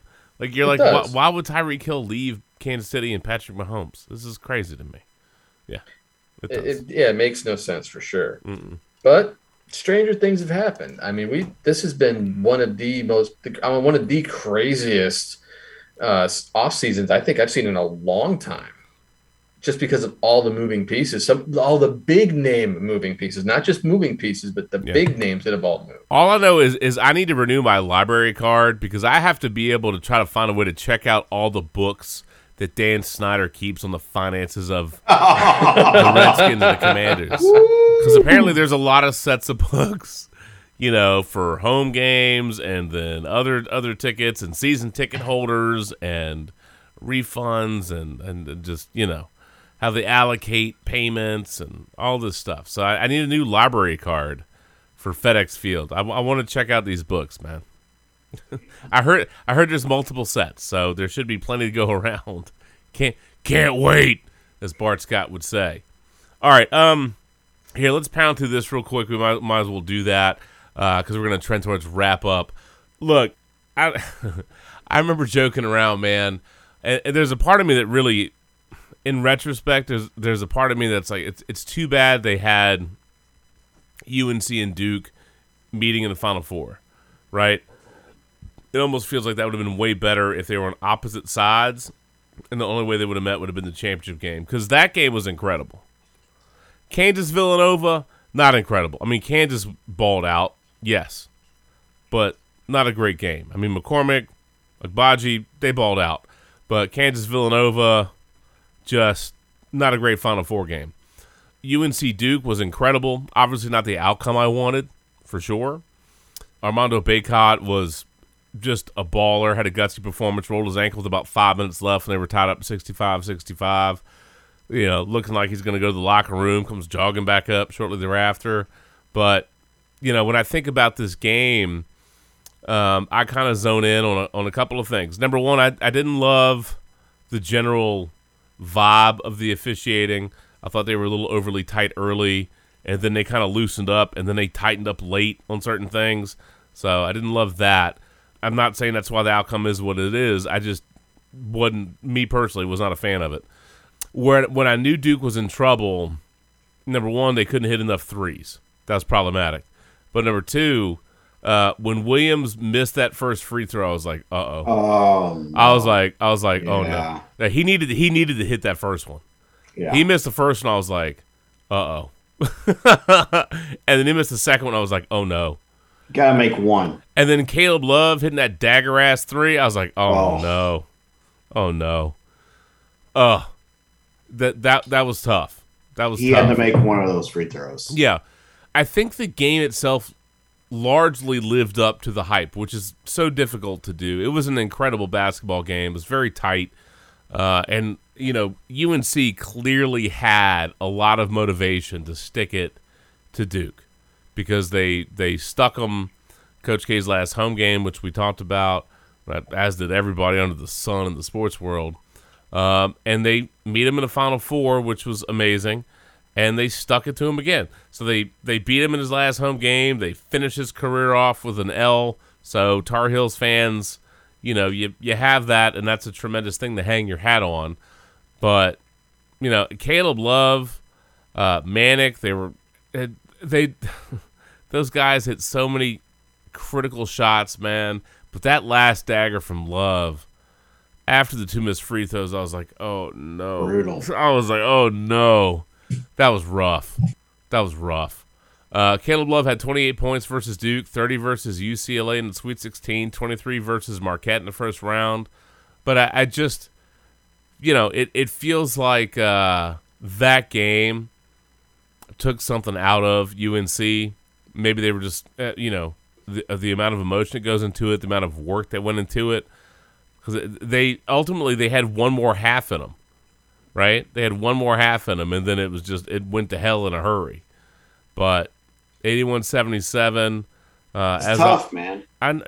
It is. It is. Look, K retires with 1,202 wins, most in NCAA basketball history. I do think it's odd.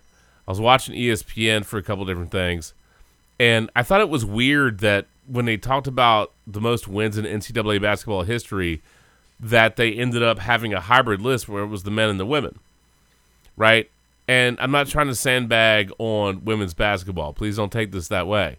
But I like that. To me, it's a terrible comparison because it doesn't feel like there's a lot of really good women's team. And look, UConn has been incredible. Gino Auriemma did a great job with them, right? But the depth and the breadth of competition is not the same. No. It's just not, right? Unless you're lying to yourself, it's just not. So, because Auriemma's got 1,149, and there's I think the coach from Stanford is in the 50s. So somebody's going to pass Coach K for the total number of wins if you're going to collapse everything into one gigantic category. But look, 13 Final Fours, most in history. Most years span of Final Four appearances, 36. 36 NCAA tournaments, 101 wins, which is ridiculous. 26 Sweet 16, 17 Elite Eights, 13 Final Fours, 5 national championships. It's a hell of a career. Not the end that I wanted. I was really hoping for that storybook Duke ending. And once UNC beat him, I was like, ah. But UNC didn't really get their storybook either. Not completely. Like, they finished a chapter short, They got the stick at the Coach K chapter, and then they couldn't get the rest done. So, Tom will tell us how that really ends up feeling. If you're a UNC fan, you take great satisfaction in that. But believe me, given my news feed and some of my UNC fan coworkers, I felt like it was sweet sports karma that UNC sucked bags of ass in that second half versus Kansas and choked out a 16-point lead, 15 at the half, 16 overall. How? How? Look, we did not get Manic Monday. Randy, you told me not to project this and manifest it. It came damn near close. You tried, and I tried. I was ready to queue up and play Manic Monday. You know what's funny is over the course of the game, early on when UNC was kicking their ass, I was like, all right, man, you know what? Look, fine. Duke lost, but at least UNC's going to finish this off, right? Wrong. And when Kansas opened that second half and we're just taking UNC to the woodshed, I don't know what – it was just wild to me. Shannon, I'll say this. I thought Hubert Davis misplayed, from a coaching standpoint, the open of the second half because I swear to God he should have called a timeout earlier. I felt like he waited at least 2, if not 3 possessions too long to do it.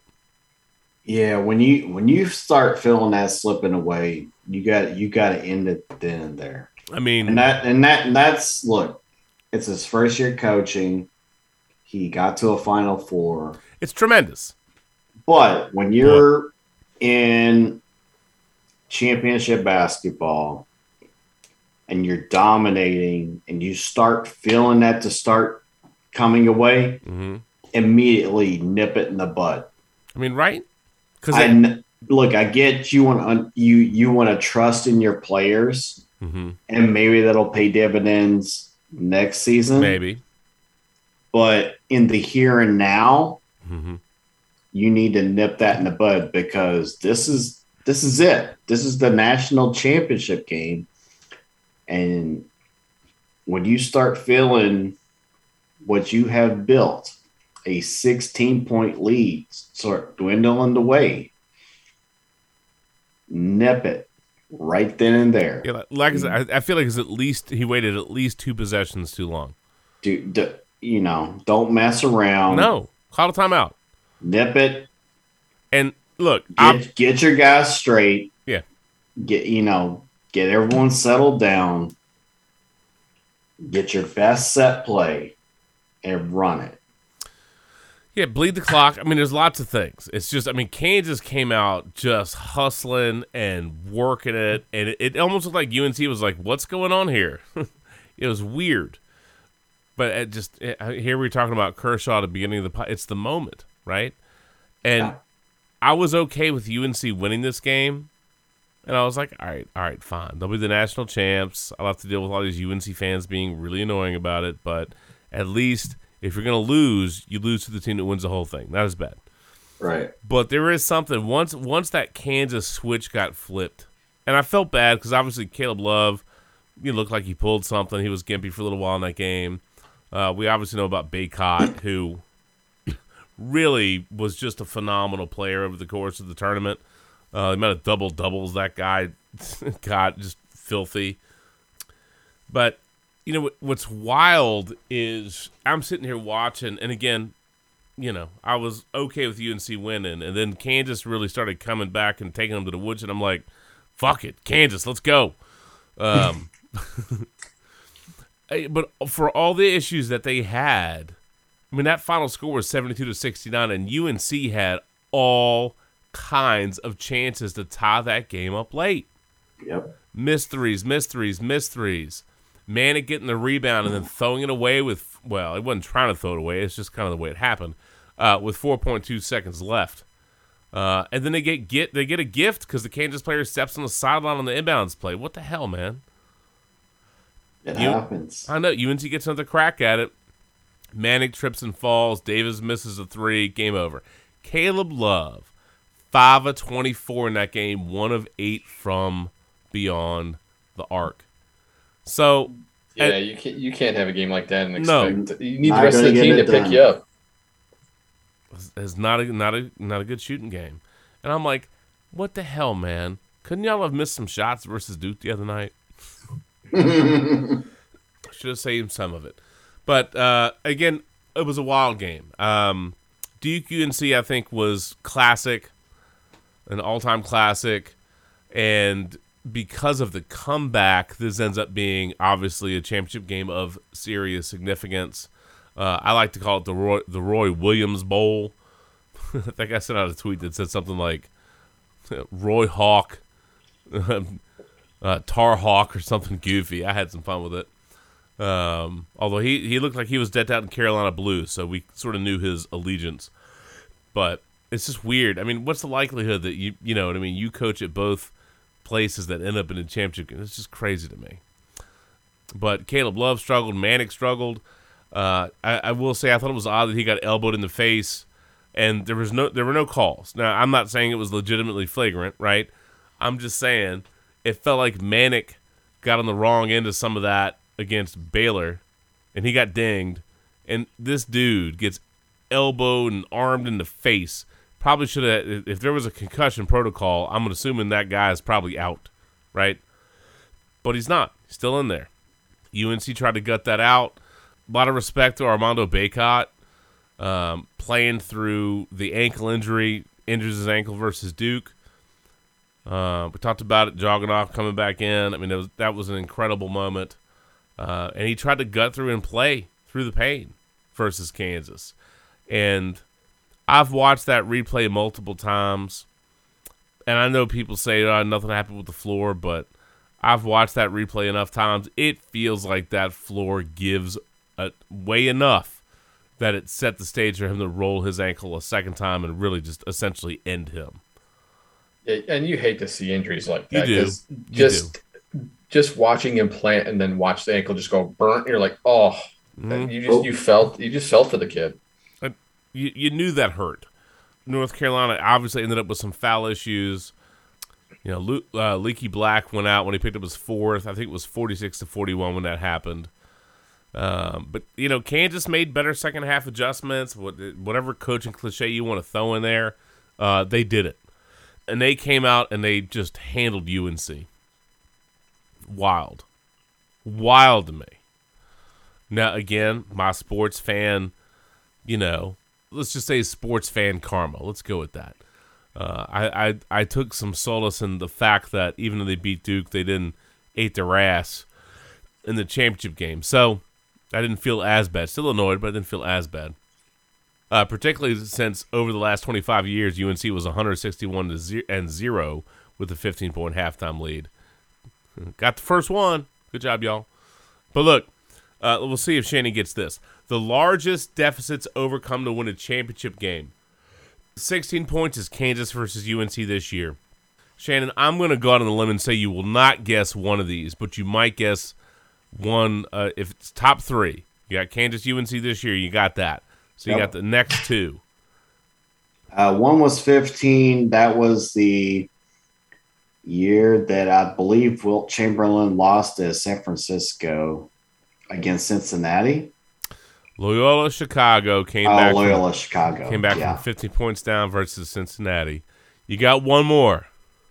Kentucky beating Utah in 98. Look at that! Like it was meant to be. He knew. That was comeback Cats, man. Yeah, I know. That was Rick Majerus, right? At that point, yes. With Utah. As Sean McDonough would say, when Rick Majerus jumped up and down, the entire building shook. Mm-hmm. Was the ghost of Rick Majerus stepping on the floor where Armando Bacot was trying to plant? Bro, did you see that? Look.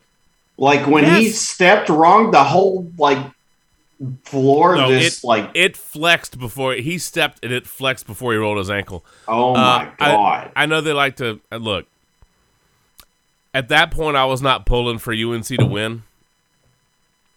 But as far as I'm concerned, Armando Bacot deserves a lot of gloss, a lot of respect for just gutting it out after that ankle injury versus Duke. He was not the same player. No, he wasn't. Versus Kansas. That obviously hurt them. But neither was Caleb Love. Neither was Manic. You know? Whether or not they were spent a little bit after that Duke game, or this is just more credit to Kansas, if you can argue it all across the board, they were not nearly as effective. They didn't shoot as well. They didn't hit the big shots as well. And how can you expect them to? It's a rivalry game. I know. In the Final Four. Oh my God, dude! The daggers, it's just given the way they were just hitting these dagger shots against Duke. It's so weird to me to watch them play again. 2 nights later, and they can't hit the broadside of a bus. You know, you spin all your bullets. I know. I mean, trying to beat the Giant. Yep. What happens when you use up all your mojo against your rival? Yeah, well, actually, I found this is from a highlight package. This is how much I care about UNC choking it out. Fuck them. Exactly. I'm just kidding. But no, you're not. No, but look, I did. About that. Yeah, that's accurate. I did say chaos, let it rain, and we got some chaos at the end. But I thought UNC was going to finish them off. But once the collapse started, I'm like, you know what? All the junk I've heard about the Duke things, go ahead and choke this bad boy out. And they sure as hell did. I just remember watching wrestling that night, and I look at the score and went, wow, that's very unexpected. Mm-hmm. And once it ended, I actually watched the final 9 minutes of the game, and I went, well, Kansas just said, hey, here's your false hope. Guess what, bitches? And when I heard the run they went on, I was like, yeah, that's a pretty insane run to go on to start the second half, to get back into the game and then take over. It was. And you absolutely give Kansas credit for that. 100%. They were all kinds of geared up in the second half, and they just went at them. And so I guess you could say they understood the assignment. As a matter of fact, sir, unlike whoever assembled that floor in the Superdome, you killed this. I understood the assignment. I'm telling you, you watch the highlights of Bacot planting that foot. That floor flexes down, man. Yeah, it's bad. It's significant. It was apparent in the moment, and I don't know. It's just such a shame for him to get hosed by that. They can say the floor doesn't move. It's not the floor's fault. I watched it. That floor moved, and then we all saw it. And then his ankle rolled right over. Floor builders did not understand the assignment. No. So But you know what, Hubert Davis, it's a hell of a year. You got to stick it to your sports rivals. You got a Final Four out of it. You got a national championship game appearance out of it. Not the finish per se that you wanted, but given how it started and how it ended, y'all did well. Y'all did well. Not bad. Not bad at all. So, if Mark was here, I know he'd want to talk about South Carolina handling UConn in the NCAA Women's Championship. By the way, that's Gino Ariema's first title game loss. That's incredible. He was 11-0, now 11-1. That's amazing, by the way. So. Oh yeah, Penny was all kinds of excited about that. Good. Well, as a South Carolina Gamecock, your wife should have been excited. Oh yeah, no doubt. I got this text and she's like, "We fucking won!" I'm like, "Congrats!" Because obviously that's big for that school, considering it's about the only sport they're good at. It seems like. Yeah. Anywho, all right, gents. I know we were trying to be done at 1:30. We've hit 1:30, so I guess it's wrap up o'clock land. So let me ask you this: whether you want to tighten up or put a bow on the tournament, or one shining moment, or some other story, I'll give you the opportunity to do so. All right. So, Randy, what you got for me? Thinking about it, in terms of anything sports related, I really got nothing. But I did say I would give you a bit of a gym story today that happened. That I think you'll get a chuckle out of. So. I'm in the semi-private, which is basically just 4 people and the trainer. And I was just talking to this one person. I was telling her, yeah, I'm not done tonight. I'm going to be recording a podcast with my friends. She's like, "Oh, what is it about?" And I'm like, "Well, sports for the most part, but then we add in alcohol and shit goes sideways 99.9% of the time." Yeah, what are you talking about? So here's the funny part.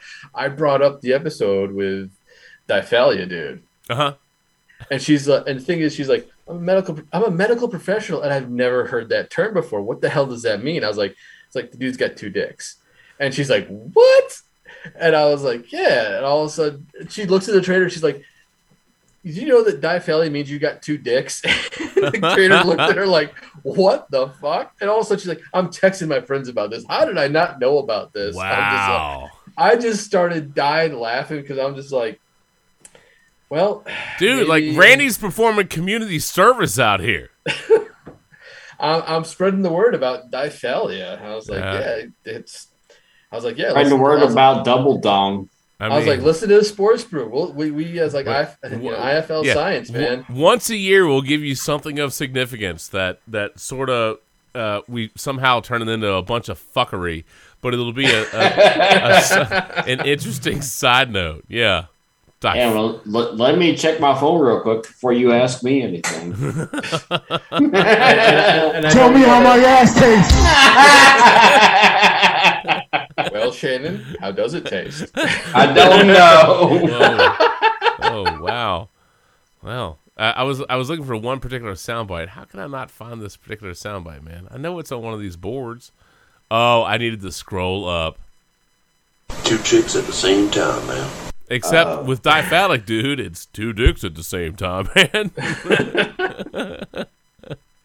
We talking about practice. Or not a game, not a game. You're talking about practice. We're talking about practice. Or we're talking about practice. I guess technically at that point you can have the 2nd inning stretch, right? About practice, man.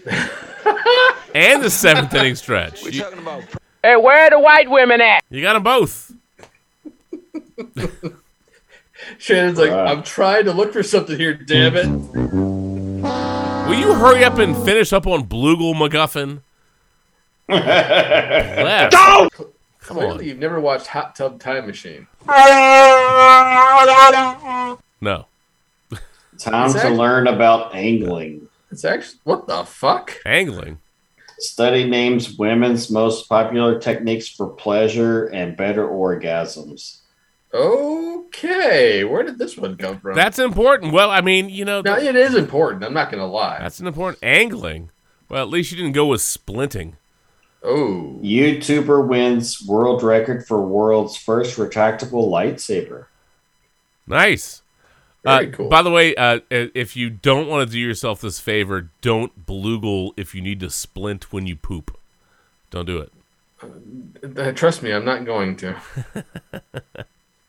Now, Matt might, but I won't. Matt probably splints when he poops. Ooh. I'm just kidding. He should not have to do that. Anyway. Well, all right, here's a great story as we wrap up. This is the headline. Teen bakes grandpa's ashes into delicious cookies, shares with all her friends. That is just fucked up. What the fuck? Whoa. For fuck's sake, man. Seriously. About 2 weeks ago, 2 students at Da Vinci Charter Academy in Davis, of course it's California. You figure this was probably Florida Man. Exactly. Or the remains of Florida Man.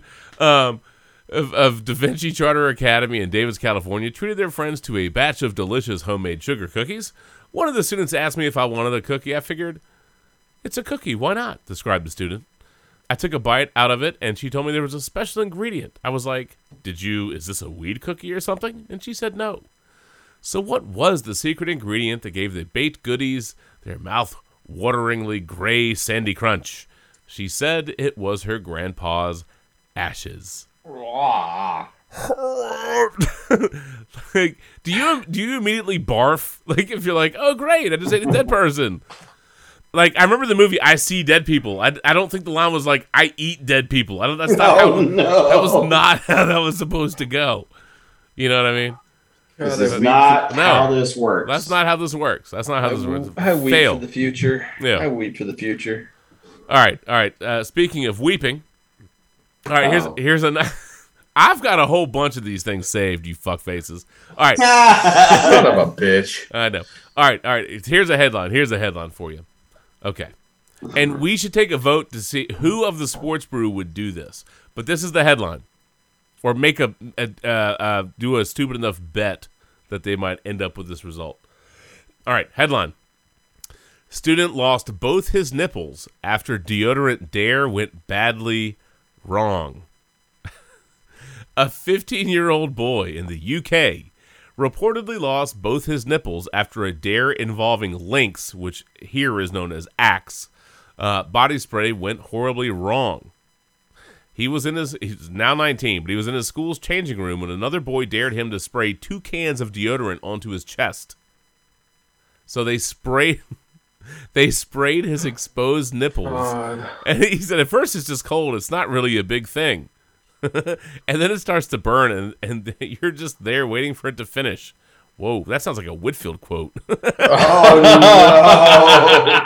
no. Bro. Make cream for that. After the dare was over, however. Are you sure? Yeah. After the dare was over, however, another boy flicked the boy's nipples, and that's when the nipples fell off. Oh no! Because they froze them off. Rather than seeking medical attention or nipple reattachment surgery, he continued with his day and attended his German class, where others noticed something was wrong. I'm in German, just sitting, and my nipples are now gone. This feels like it's a fake article, doesn't it? It does. This is on IFL Science, and you've got it linked to the Liverpool Echo. This should be like the Babylon Bee, right? It's the I don't know.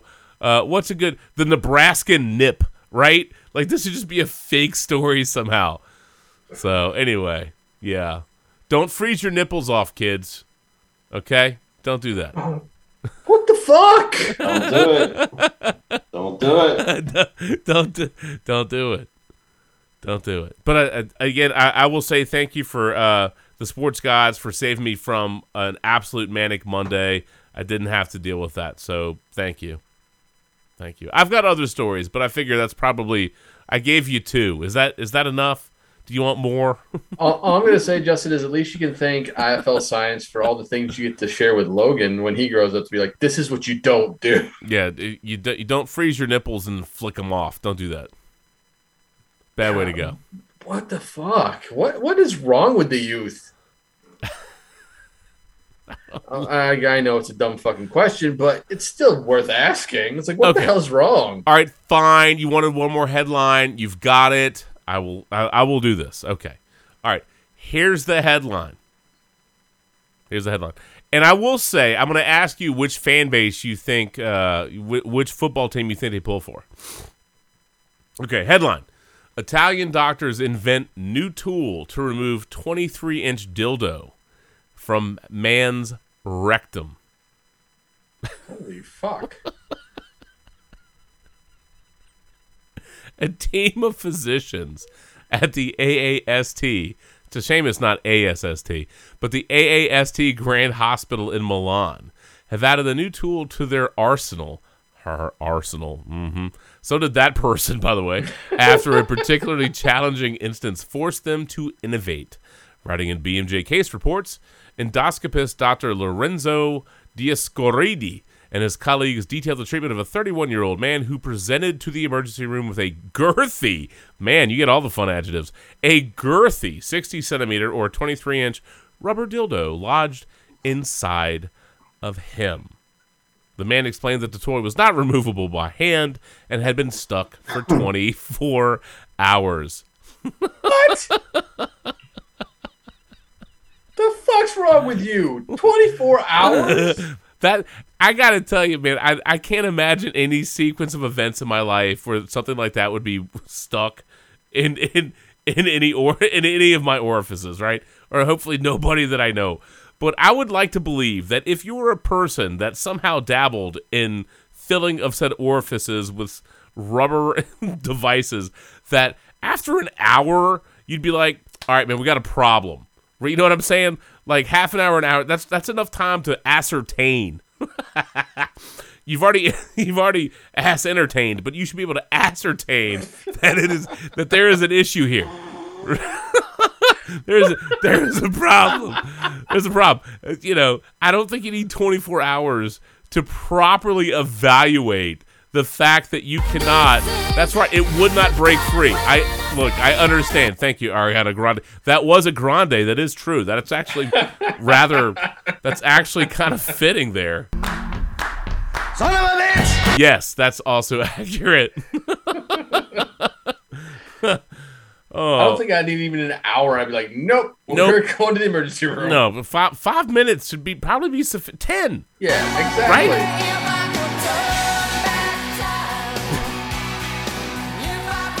24 hours. What the 24 fuck? hours.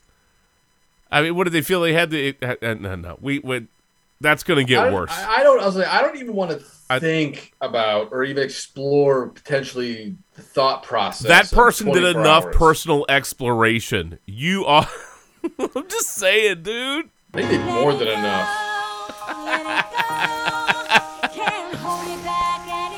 He was probably thinking, "Let me poop." I mean, you got Olaf in that movie, but that person with a 23-inch banger back there, that's Wolof. Whoa! That's Wolof. So what do you call the dude that had that freaking weight shoved up his ass? Yeah, they're probably cousins. That was probably what? You're probably right. That was probably Double Dare. You know what I mean? That's probably what's going on. Well, if I do this, you have to do this. Yeah. Okay. So, anyway, he had to get referred to the endoscopy unit, and he did get said item removed. But that's awful. That's awful. MacGuffin has had absolutely nothing to say for a while. I don't know if this story was just too much for him. Well, he's definitely passed the fuck out in his chair right now. Did he? Did he pass out? Yeah, look.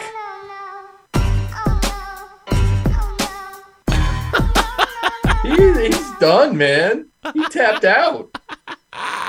Maybe the shock of the dildo up the ass was just too much for him. Oh my God, Randy, that's ruthless. All right, here we go. No, he's done. He's nostrils up. Yep. Oh wow. Here, we'll just for he's probably like, I can make it till 2, and then here we are. Not even 2. All right, Randy, wave up for our picture. Here you go. We can make a video. Hey, watch this. All right. Shannon's going to endoscopy. It's like he's done. There you go, Shannon. We'll send this to you for your birthday. We love you, bro.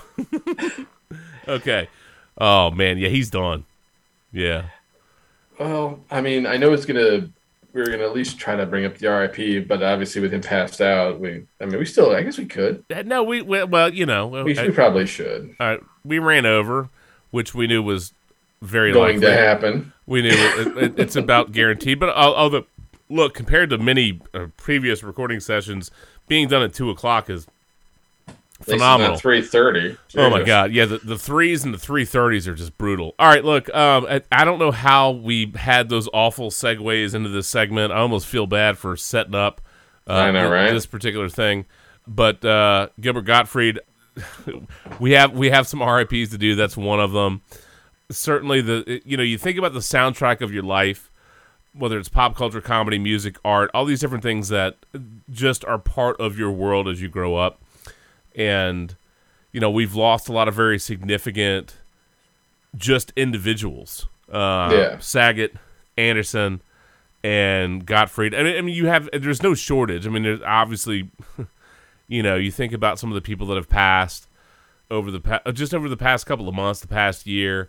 But that's particularly a hard hit, and I know that he was suffering from a long-term illness. I don't know what that specific illness was. I haven't seen that officially declared anywhere. Not that I need to know what it was, but so I would just say I'm still surprised. It's not like he was 90. I mean, 67 if I recall correctly. But it's just sometimes when the news breaks, you're like, how? Why? What? What are you talking about? And he felt like that. Excuse me. He felt like that to me. It just, I wasn't aware that he was sick, but it just caught me by surprise. And it's like, damn, dude, really? Yeah. You had a con story with him, right? Yeah. Well, I mean, I kind of had to look it up because I knew he had been suffering from something. So basically, he suffered, I guess the easiest way to say it is a heart attack, but it was ventricular tachycardia that he suffered, that hit him, which can lead to a cardiac arrest. So I'm assuming it was a heart attack. But he suffered from myotonic dystrophy, which is a form of muscular dystrophy.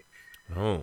And so it's the muscles are off and unable to relax after contraction. So, which to me, now that I know that and I've read that, it explains like a couple years ago, before the pandemic hit, went to GalaxyCon in Richmond, and he was one of the guests they had in there. But while he was, we were waiting in line for. I think we were waiting in line for one of the panels we were going to, and he was actually making his way probably to one of his, but he was like walking with a cane and things like that. So I was like, oh wow, obviously maybe he's just not feeling well or something's wrong. I didn't realize he was actually suffering from that disorder. And clearly I think that's, the reason why he needed a cane was because the muscles were just constantly being contracted. Yeah. And it's a shame. I mean, it's just like thinking about the stuff that I remember him from, whether it's, his brief stint on Saturday Night Live back in the day, or Aladdin, or that movie Problem Child, which I loved as a kid growing up. But in his crass humor in general. But like recently, one of my favorite things that I like to watch on YouTube is The Angry Video Game Nerd. And he actually did a project with him for one of the games. And the dude was absolutely funny. Balls to the wall, just his personality shining through in terms of just being totally crude and rude. I loved it. And it's just clearly the dude just lived his life to the fullest as best he could. Yeah. And it's one of those just shocks. I mean, Saget was a shock. Louis Anderson was a shock. Yeah. To lose three comedians of our childhood, guys we grew up with. And in a very condensed, relatively speaking, a pretty condensed time frame. Yeah. Yeah. All this year. Yeah, just weird. But No, and then obviously, doing the Affleck duck for so long, that was he just had such that distinct voice. You just knew it was right. him. He was very distinctive, and I know that's not his normal speaking voice. I'd be curious just what he sounds like if you just have a regular conversation with him. But he had a very unique, very distinctive style. It's what he did, and it's what he was known for. You can find him doing a reading of WAP. I'm not going to play that, but you can find him doing a reading of. God, that's got to be hilarious. Yeah, it's very ridiculous. It's on YouTube. You can find that. Okay, I lied. Fair warning. This is totally ridiculous. Bring a bucket and a mop for this wet-ass pussy. Give me everything you got for this wet-ass pussy. Beat it up, catch a charge, extra large and extra hard. Put this pussy right in your face. Swipe your nose like a credit card. Hop. So there you go. Now that's a thing that you know.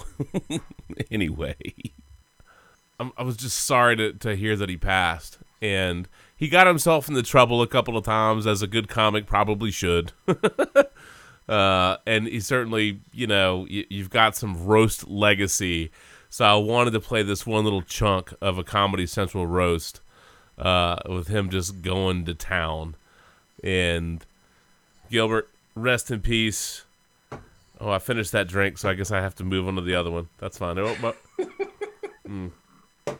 There we go. The Jack and Coke is donezo, but I still have a little bit of my dank IPA. But thanks for adding some absolutely ridiculous color to my life, for being a distinctive voice, a unique character, and I'm glad that I was able to appreciate your work in this life. So thank you for that. Rest in peace, and might as well just play the clip, bro. For some jokes. A drunken farmer stumbles upstairs into his bedroom, waking his wife, Roseanne. She sits up and sees her husband holding a sheep under his arm. The farmer yells, "This is the pig I've been fucking." Roseanne says, "You idiot! That's not a pig, it's a sheep." The farmer yells, "Shut the fuck up! I was talking to the sheep!"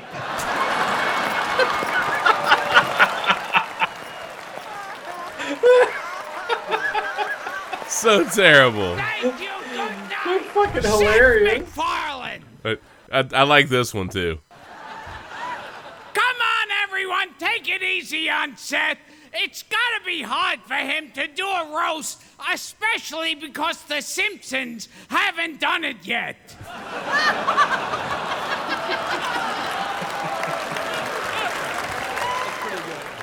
If only the Simpsons would wipe its ass in front of Seth MacFarlane, he could learn to do it too. But sadly, Seth MacFarlane's bulky ass is caked in layers of unwiped excrement and shame because the Simpsons haven't done it yet. Anyway, that's a hell of a note to end on. I know, right? Oh, golly. God. Anyway, but rest in peace, friend. Definitely. Rest in peace. Did you have another one you wanted to throw out as we wrap up? Well, I figured since it's something we hadn't really, the drummer from Foo Fighters, Travis Hall. Taylor Hawkins. Taylor Hawkins. There we go. Taylor Hawkins. Fuck, I was thinking Travis Hall. Whatever. I'll blame the alcohol. You're just trying to kill random people. I know, right? I'm an asshole. Anyway, but what's your name? Courtney Love? I'm just kidding. Oh wait, that's who kills people. Oh, that's terrible. Oh, wow, dude! I thought I was the asshole. Sorry. Well, somebody's got the life.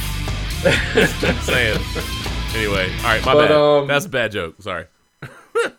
No, it was obviously out of nowhere, and it just it was shocking just in general, just because. I mean, 50. Think about I know that's 50. Just so young, but unfortunately, sometimes you lose the fight with your demons, and that's from what I understand, that's what happened with him. Well, it's a real shame. Yeah, I think the coroner's report or whatever, they said he had about 10 substances in his body. So obviously, it's it sucks. It does. Yeah, I mean it sucks, and I don't know if that's the end of the Foo Fighters. It's certainly the end of that lineup, but we'll see what comes of that. But it's just you got a lot of people that as always, when they have that kind of talent and they're part of something that a lot of people enjoy, whether it's pop culture, music, art, whatever, they touch a lot of lives. And and I think that, there's this camaraderie and this shared experience. And even when you don't know the person in real life, their art or they're part of that art. You know what I'm saying? And so on some level, you feel like you know them, right? Because that song or that comedy skit or that show or whatever influences you, or however you want to talk about forming those kind of connections in life. And so that's a bitter pill, and it's a tough loss. And I'm sorry that he passed away in that manner. That's a shame. Man, we have all nothing but it's like Debbie Downer shit. I know. At the very end. Thanks a lot, fuckface.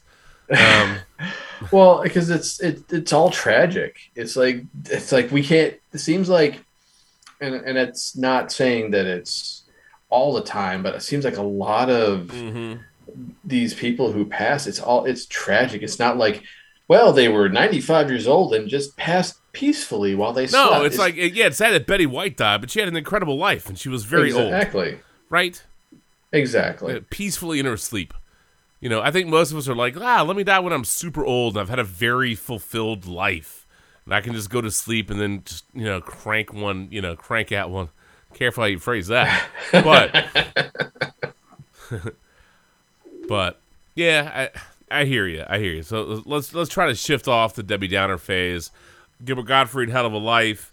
Taylor Hawkins, obviously, hell of a life. It's just a shame when it gets cut short either by illness and sickness and ailments, or through self-inflicted wounds. Now, maybe he would have passed anyway, but obviously, if you're going to go, he had drug problems and he had 10 different substances in his body, you figure, you know what I'm saying? Like, it's just like, right. It's too bad, man. And it's a sad end, because you'd like to believe that he had a lot more to share with the world, with Grohl, with the Foo Fighters, with the fans. And it's a tough end. But here's the reality, bro. A lot of stuff in life doesn't end the way that you think it will.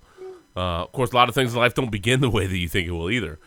And that's just part of the, operational reality of life and of living. As there's a lot of variety and experience, and life throws a lot of curveballs at you.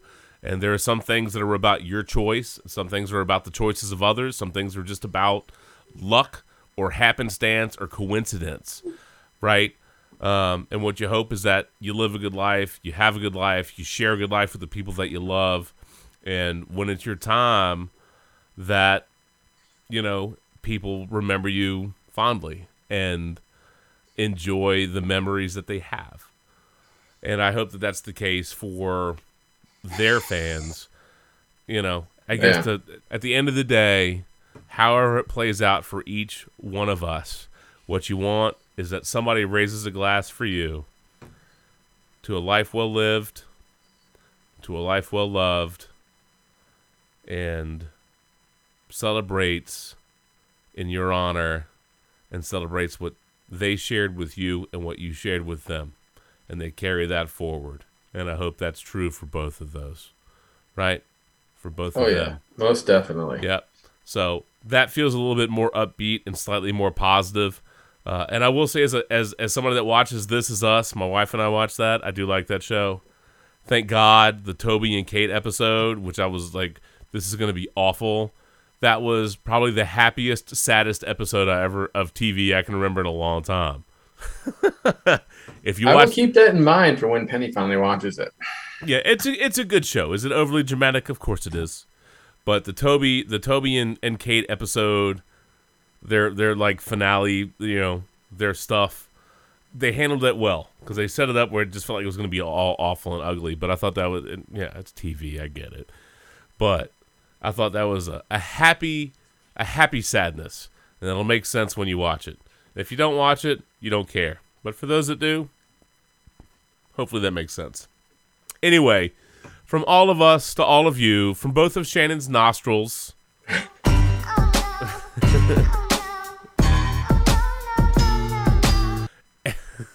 He's out. And from Whitfield's second inning stretch. God bless. No, he didn't. Fuck him. Well, he would if he could get past the second inning. But from all of us to all of you, enjoy the week, enjoy the weekend. And as always, brew and brew crime. That's half the fun. Keywords of sports and brew. As always, you can find us all over the place, man. Our home feed on Podbean, Apple, iTunes. It should be now on Spotify, Amazon, Google Play. There's all kinds of random crap, man. Have fun, and we'll catch you on the flip side probably a couple of weeks, and we'll revisit the NBA playoffs and some more NFL crap. But rest in peace, Gilbert Gottfried, Taylor Hawkins, and from all of us to all of you, pop the tops, enjoy a cold one, share some time with your friends and family, y'all. We'll catch you on the flip side, and good night now. Peace. Is Shannon scratching his ass? What do you think? He might be. You never know. I mean, when Matt passes out like that, he's got his hand down his pants, making sure his junk doesn't disappear. So, speaking of junk, that seems like a good time to get out. This kind of trash. Might be. I don't know what you're gonna tell your gym workout partner about this episode. Christ Almighty. Go ahead and listen. I mean, why not? Yeah, there you go. Spotify's probably like, why the hell are we putting up with this crap? I mean, if they're going to put up with Joe Rogan, they can put up with us. Facts. Or as the kids say these days, big facts. All right, Randy, go get some rest, bro. All right, man. All right. Good night, everybody. Thanks as always. Catch you on the flip side, and good night now. See ya.